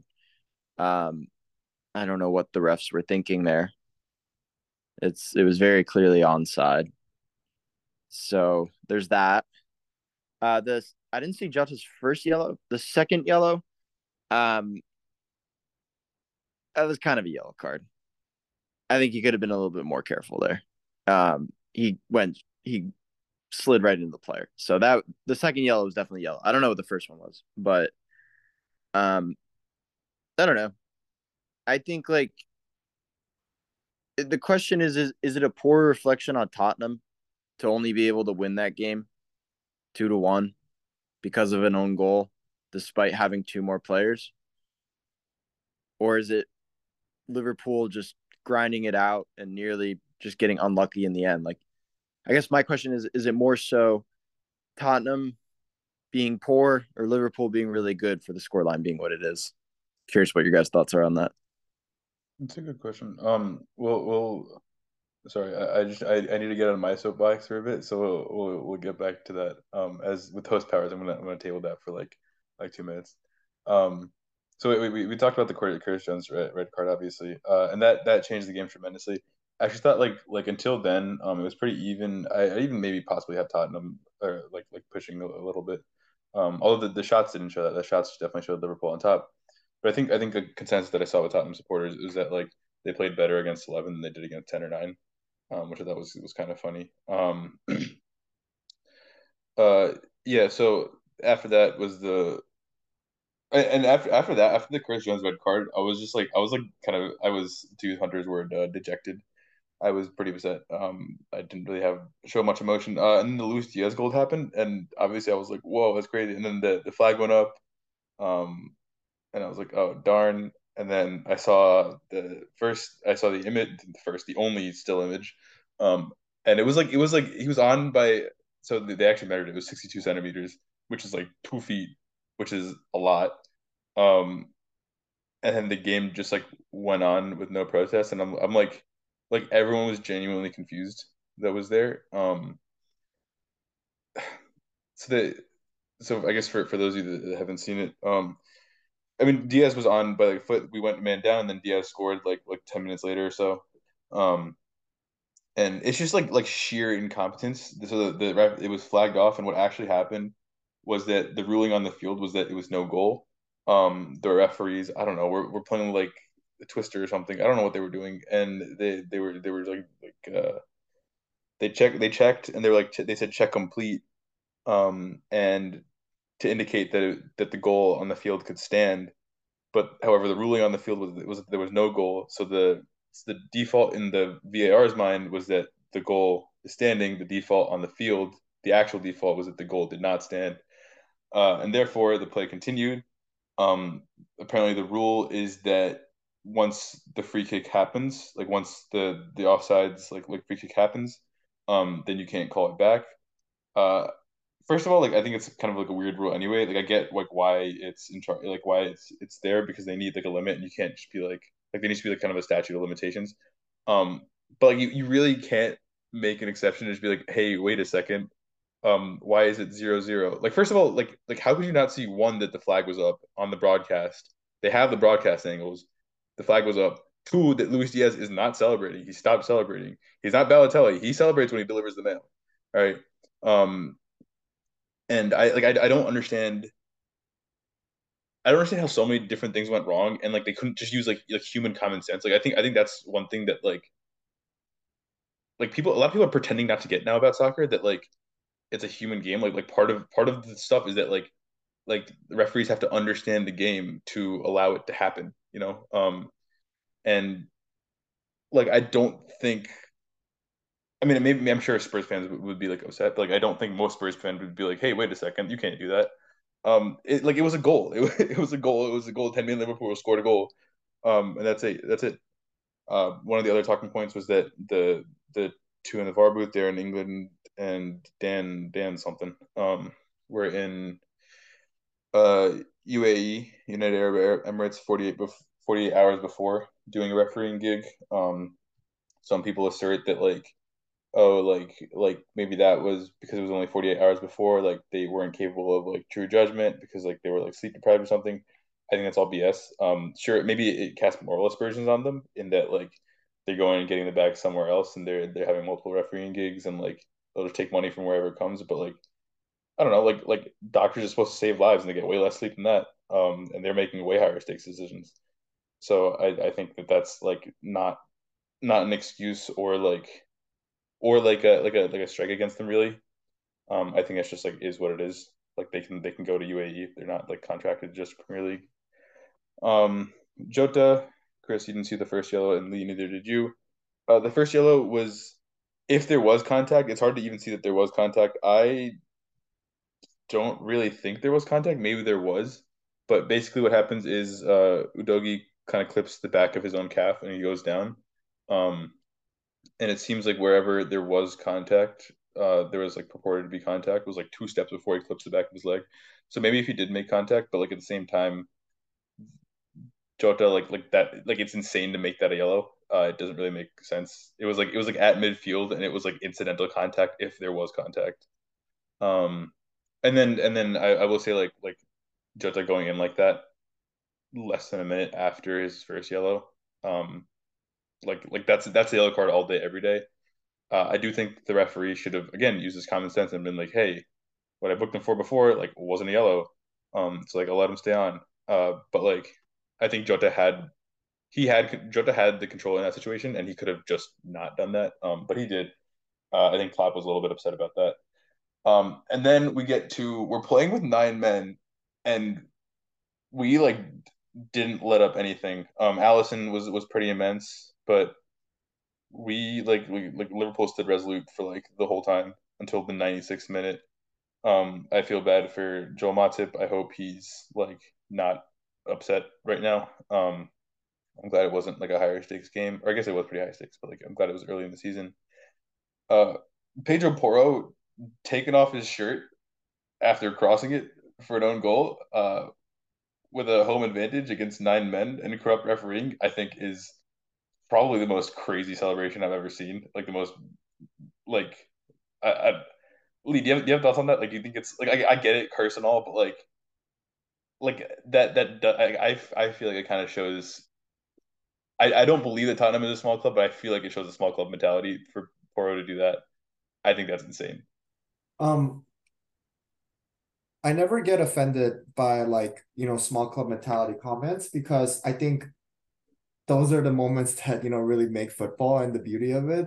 And it's kind of an attitude that people just like to say to avoid us from having fun. Yeah, like in hindsight, it's kind of crazy, but in the moment, I was just as euphoric, even You though can it be was. euphoric, but like he's acting as if like if he like dribbled through like 4 guys and like did that, fine.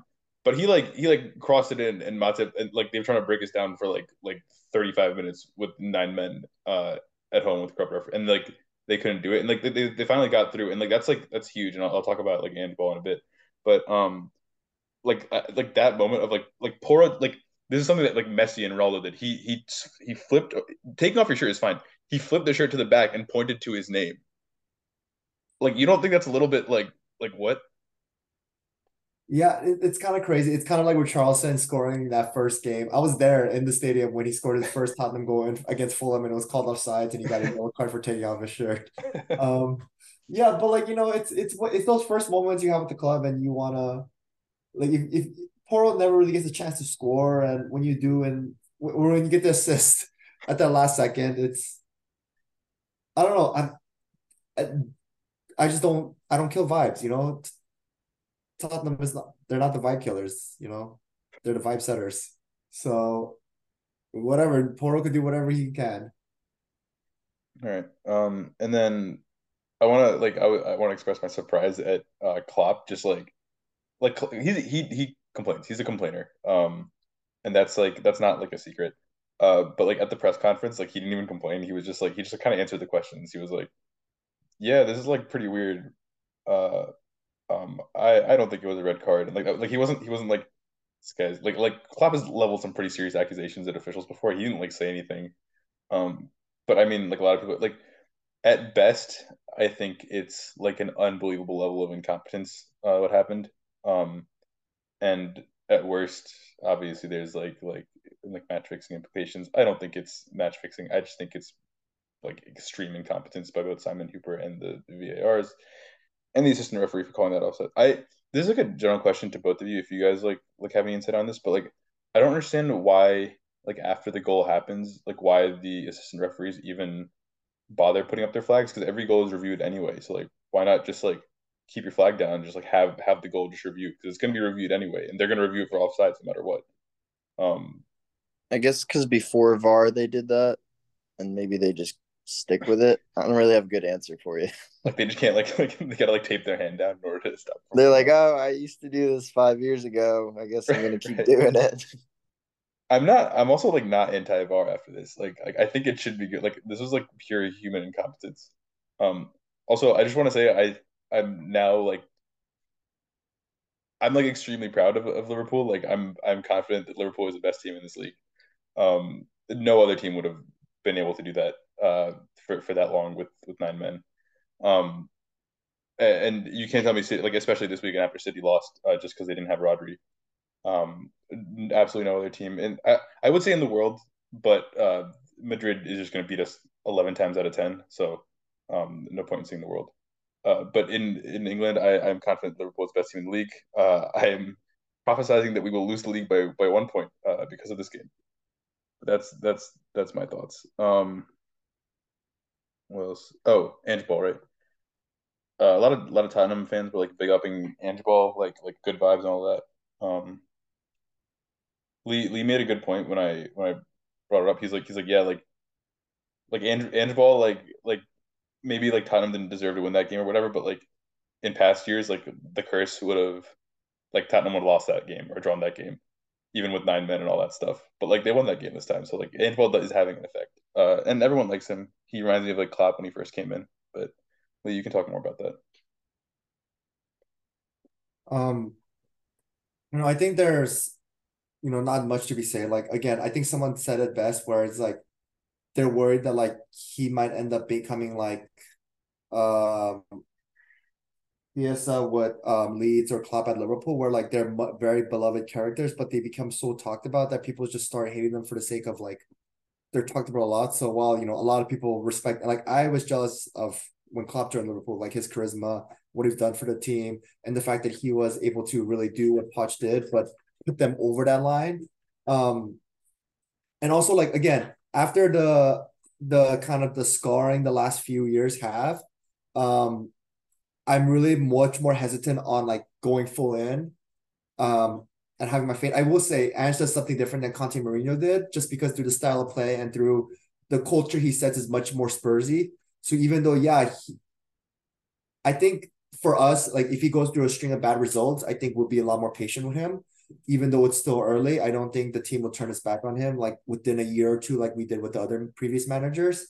Um, but yeah, really, again, I think the attitude I have now is just, you know what? I think that scarring that I had and that hesitancy I've had with Conte and Mourinho, like I think it's brought down my enjoyment of like when it is good. So even though I want to be hesitant of like I don't want to get full on into Ange, even if just in case he turns out to be a bad fit for Tottenham in the long term, um, I'm just gonna enjoy every game at a time because it's truly explosive the way we play and the way we get results at any point. All that being said, you're gonna lose Luton next week, because that's what Spurs do. I would be fully unsurprised. But I mean, like I think Way overdue.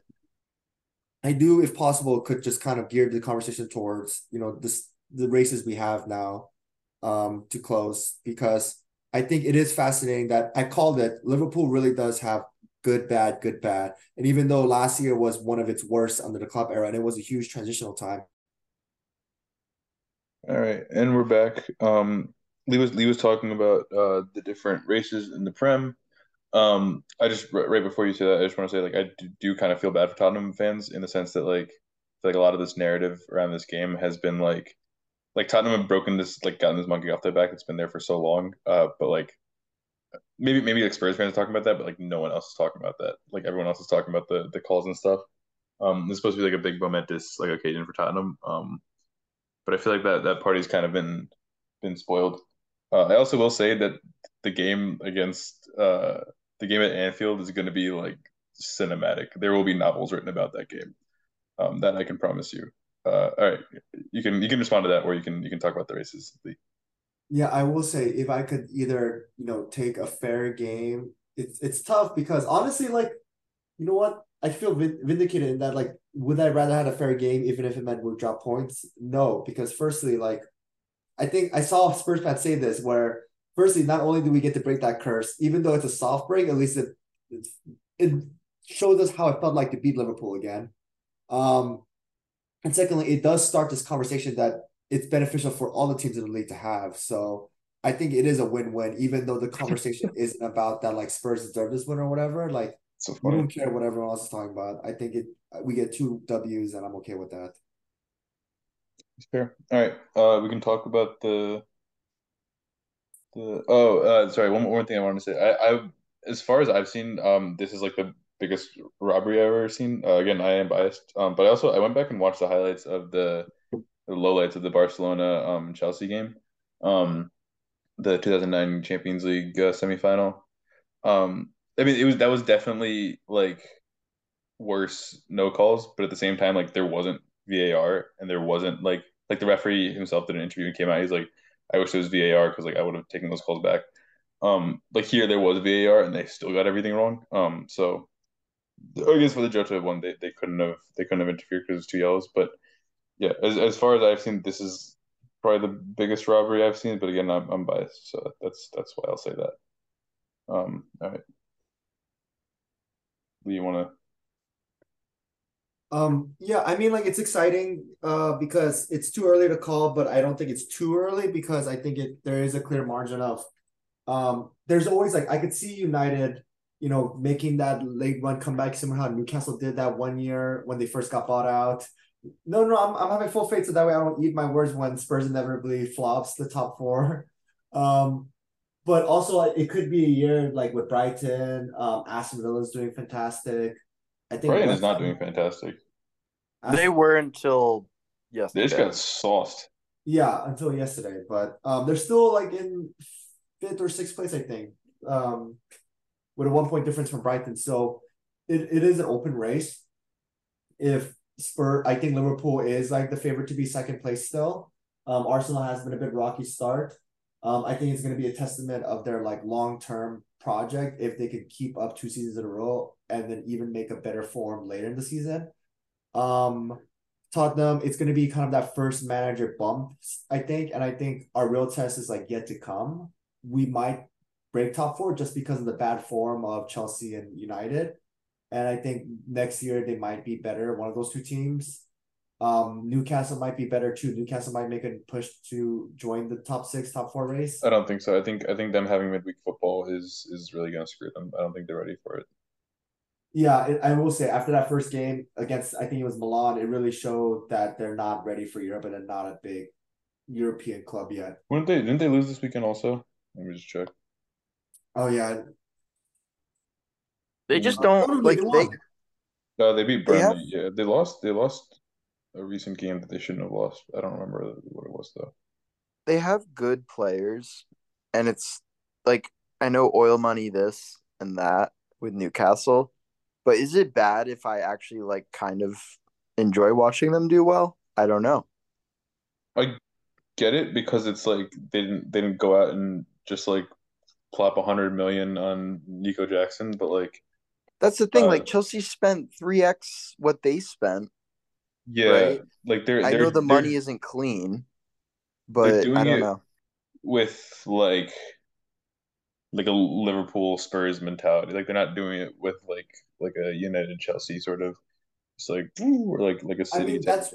that's what City did. Like it there is a 1-to-1 comparison, which is City, and they like City fans like to brag that they're not like PSG. Well, That's no, like no. City dropped however much on Robinho like right after, and he was like a world class signing. Like City like signed world like all stars. Like Newcastle didn't really do that. I will say I guess you're right. I know Almiron might have been pre-Saudi, but like there's Almiron, Trippier was post-Saudi, and who else? Like they Anthony did, Mudryk. Gordon, yeah. Tonali is probably the biggest signing, and Yeah. Tonali's good, but But like like yeah, Manchester Tonali is United, like, but he's not like an astronomical player. Like he's he's not. he'd be like a Liverpool signing. Like it's like the kind of like mid level player, like hoping we can elevate them. Yeah, no, I think he's like on like when United signed Van de Beek, I think like Tonali was like probably Yeah, at I the agree. time, right? So, but the thing is, Newcastle doesn't have like the depth to. I mean, prove me wrong, right? But like, I don't think they have the depth to be able to keep up Champions League football successively and then also stay in the top four. I don't think they'll be able to do that. So it's just like how we view Newcastle, like Santiago Muñoz played at Newcastle. Like we all watch goal and like they were always like the underdogs and stuff like that. They fought relegation, they got relegated, they came back up. I think we still like They view did. Newcastle as like this little brother kind of club. And they are doing it smartly in a way that like people still view them that way.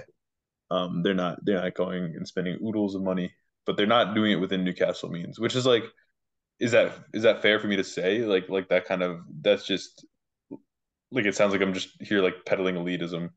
Um, but yeah, I don't know. I think that's like a different moral argument for a different time when it's not 11:40 at night. Um, So but yeah, that's fair. Lee, Do we want to do quick top four predictions and then wrap this up? Then yeah, Lee, did you finish your races? Yeah, I mean I think for my predictions would be relegation would be the three new entrants to the league. Top four would be the current top four of Liverpool, Arsenal, Spurs, and City. And I think winner will be City at the end. Will it be? I think honestly, I could see it being a race that would be City Liverpool, but I think Arsenal and Spurs' results against Liverpool would be the ones that bring them down. Okay, I'll go next just because I feel called out. Um, I know you didn't mean to, but yeah, relegation. I think it's gonna be Luton. I was excited for Burnley. It doesn't really seem like Burnley have it. Maybe they need more prem time or whatever. But like, I really thought Burnley was gonna come up and do like a Leicester, like mid. I mean, I think they were gonna win the league, but like finish like a Fulham or like that, like finish like even like 10th as high as 10th because like everyone was really excited about them with company. Yeah, and Sheffield. I mean, Sheffield's 20th right now, negative 14 goal differential. I can definitely see them going down. I don't think Everton will go down. I do think there is too much crap underneath them. So Luton, Burnley, and Sheffield are my picks to go down. Top four, I agree with Lee, City, Tottenham, Arsenal, Liverpool. Um, I still not like scared of Tottenham or Arsenal. Like every time we play them, like I feel like I didn't feel confident this weekend because like Ange Ball and all that, but like I have a good feeling every time we play Arsenal and Tottenham. That's just because like they haven't proven to me that they can like necessarily like beat us. Like I know Arsenal beat us last season away, but first of all we were in like crap form, and second of all, uh, what's it called? I don't know. They were like too controversial. I think I'm pretty sure like Jesus' goal was like offsides or something, but I don't remember the details, and I don't want to make allegations that like I can't back up. But there's something fishy about that game, and then we dominated that game at Anfield after Xhaka whipped everyone up. And same with Tottenham. Like if these were the circumstances of Tottenham winning, I'll take it. Um, but like Tottenham still doesn't scare me, and I cannot wait for this return fixture at Anfield. Because I legitimately do think it'll be legendary. Um, so I think I mean I wouldn't be surprised if we did the double over Arsenal. Uh I think both of you heard me talk about this, but like Arsenal fans just like really bother me at this point. I'm so fed up with Arsenal fans.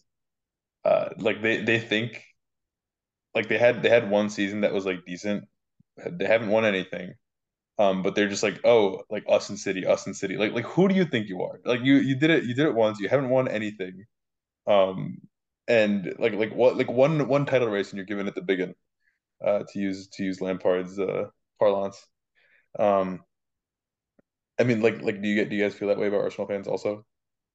Yeah, I well, know I know Lee does, but Kind like of. I wish, yeah. But I know I was like probably the only non-Liverpool fan I know that like knew that Liverpool was gonna make a meteoric like comeback. Like I remember it was always like City Liverpool, and then one season suddenly the narrative is just City and their dominance. Like I think Liverpool is still City's like best competitor. Um, I will say though, like going against what you just said about you still pretty confident. Like we just took 3 points from you guys. I think Arsenal will like take some of the six potential points. And if that happens, that could mean the difference between you and City at the end of the league. So honestly, it would suck really bad. But this game last weekend might have been the difference between you guys beating City for the league well, yeah, title. I mean, that's what I said, right? Like I truly believe Liverpool is the best team in the league right now. But I think we're gonna lose the title by 1 point because that's just what happens, you know. Rodri handball, no PGMOL apology again. Rodri handball against Everton, PGMOL apology. Nothing, no actual action gets done. Liverpool loses the league by 1 point. Um, it's just what happens, you know. But yeah, so I think we're gonna lose the league by 1 point. And I think that's what's gonna happen. If you ask me to make a prediction against Arsenal, I like this might come back and bite me, but like I truly believe that we'll take 6 points off Arsenal. I just need Arsenal to shut up. Like I can't stand these fans being like thinking they're like they're like the new gods. Like they finished 10 points off, 10 plus points, like 13 points off City last season. Like relax. Like oh we were at top of the league at Christmas. Okay, great. But yeah, I need Arsenal to tone it down. But I think you know what? I hope Spurs finish third. I just need them. Honestly, Arsenal like out of top four. Like get them out of here. Like I generally considered like in my liking rankings, I like consider Arsenal and Tottenham like on the same level. Like I like both of them. But this past year, like I started to respect Arsenal a lot when they were doing really well. Um, but I think their fans are beyond delusional. Um, yeah, Chris. I don't want to pick the same predictions as you guys, so I guess I'll spice it up. Um, Definitely Luton and Sheffield going down. I mean, if you look at last year, and Pranav, I know you kind of alluded to this. Burnley was like really good under company last year. And, maybe let's give them the benefit of the doubt here, right? Maybe they're still trying to figure out the Prem because it's been a little while since they were in it. So I actually don't think they're going to get relegated. I think it might be Everton, which is a little bit crazy, sure, but that's just going to be my opinion here. You can only hold on for so long. Well, Bournemouth haven't won a game. Oh, yeah, let's pick Bournemouth then. Yeah. Everton's definitely more likely to stay than Bournemouth. So we'll do that. And then for the top four, I do think we're finally back in the City Liverpool back and forth era. Where it's interesting is Pranav, in your head, you're thinking we need as many points as possible for the first half of the season because City's going to win out their last 15 games. Right. Right. And yeah, you're going to lose by a point. So it's going to be City, then Liverpool. And I think then there's going to be like a pretty big gap, maybe like 10, 15 points. Then Arsenal. And I think Tottenham might barely hold on to top four. I mean, they're off to a great start. I think they're going to continue that for the first half of the season, but I think by the end, maybe not. And then fourth place from there, it's not going to be it's not going to be Chelsea or United. I'm already confident in saying that. I wouldn't be surprised if it was someone like a Villa. Like, wouldn't that be kind of cool? Just Aston Villa coming up in fourth place. Why not?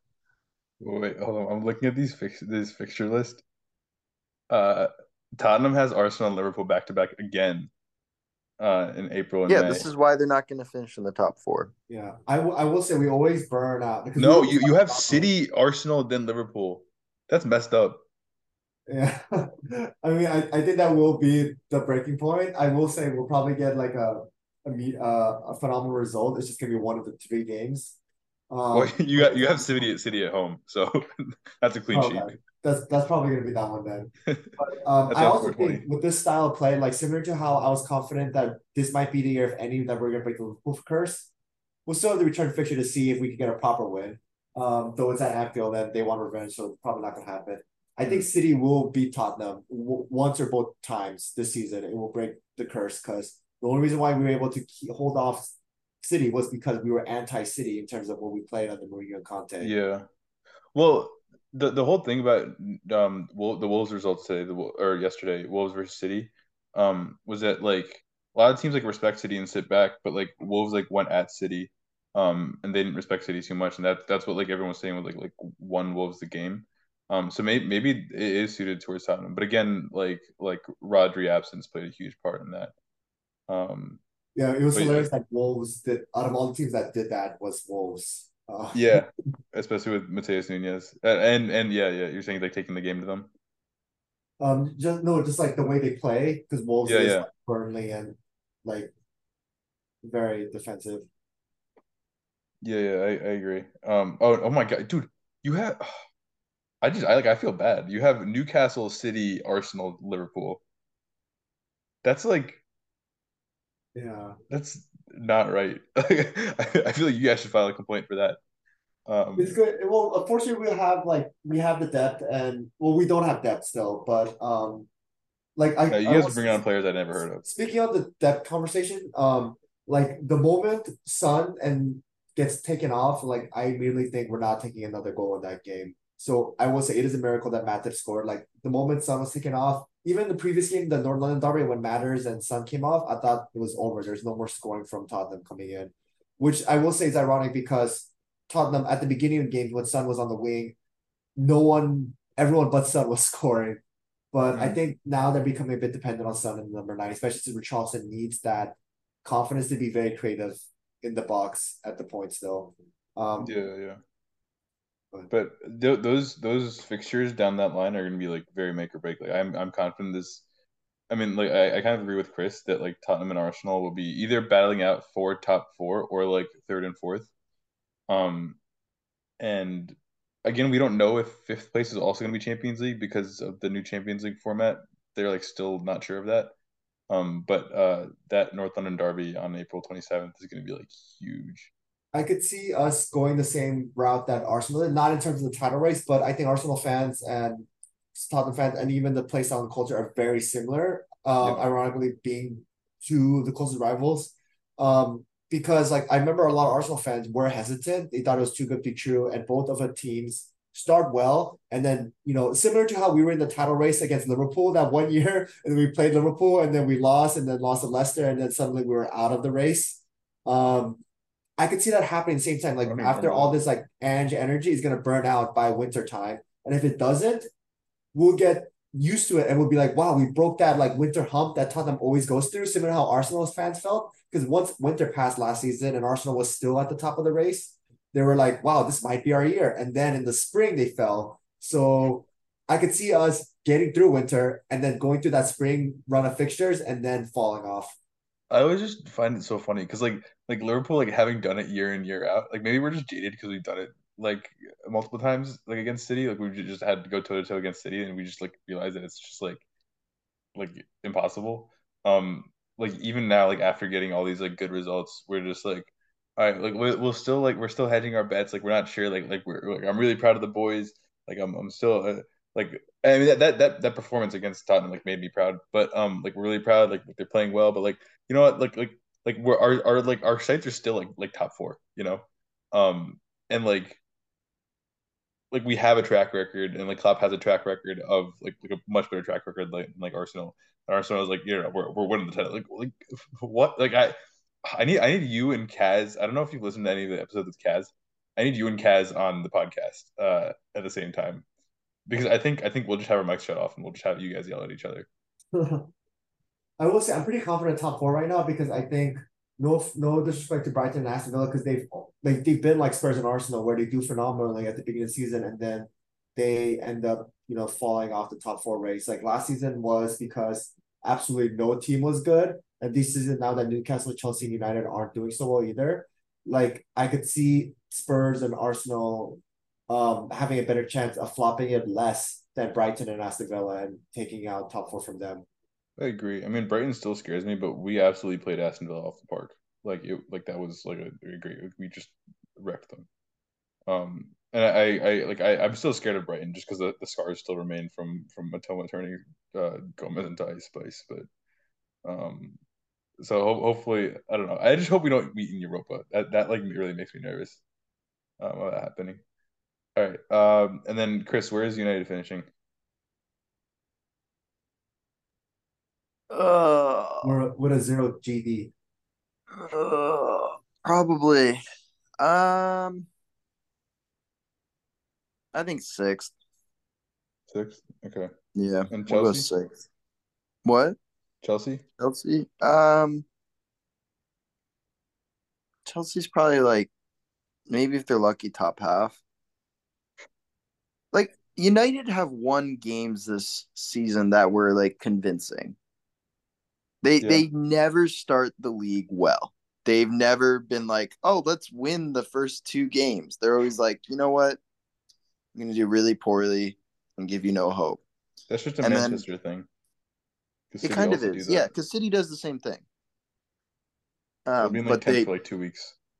Yeah, and then they start winning again. But I think 6th is probably accurate for United, and then for Chelsea, like I don't know, like Chelsea don't have hope. You know what I mean? There's not hope. They have Nkunku. I think Nkunku is hope, but that's it. Like if he comes back and they're not firing, like that's it. That's over for them. I think it's already over. He's gonna play 3 games and get injured again. I think it's over for them. They can't rely on him. All right, and then Champions League. Who's winning the Champions League?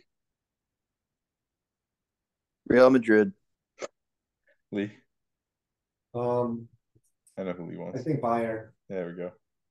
Yeah, you know what I'm gonna say. Wouldn't it be so beautiful if Spurs and Kane won trophies in the same season? I know, because we were both joking that Kane will finally win a trophy to prove that it's the Spurs curse, or like that Spurs will finally win a trophy now that Kane's gone. But I think we could both win something this season.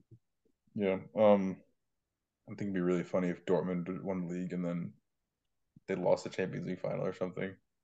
My goal is obviously top four, which I'm pretty good about now. But I think all hands is like everyone. Spurs fans are joking that we might win the League Cup, and now if we were still in it, we probably could have. Now that City's out, but I think we can make a miracle run like how Arsenal did a few seasons ago and won the FA Cup in Arteta's like first season. Yeah. So that's what I'm rooting for. Yeah, I think it's possible. As long as you don't meet like Colchester or like MK Dons or something. Because those teams are your kryptonite. Ironically, once we get to the smaller teams in the early rounds, I think we'll be pretty confident. If we can make it to like the big rounds, where we're playing against the big teams, then we'll. Because again, Spurs underdogs it. Like when we're too comfortable, we get complacent. Yeah, it's hilarious. I remember them losing to Colchester. I was like, oh, they definitely played like a third string. No, they played Kane, like Lucas Moura, like Son. Like they played all their whole first team. Ericsson. I think even the goalkeeper was Lloris. But I'm not sure. But yeah, I think that I think Tottenham has a shot at a trophy, but I think it would be funnier if neither of them won a trophy. I was gonna say one last thing, but I forgot what I was gonna say. But I think that about wraps it up. Yes. Anyone have any other thoughts or inklings or anything to say? No, just thanks for the invite. Happy to speak my voice for once. It's fun. Yeah, I'm sure you're glad to receive that invite. All right. Good night, everyone, and we'll see you next midseason. All right. Bye bye. Or stop this. Oh, there's.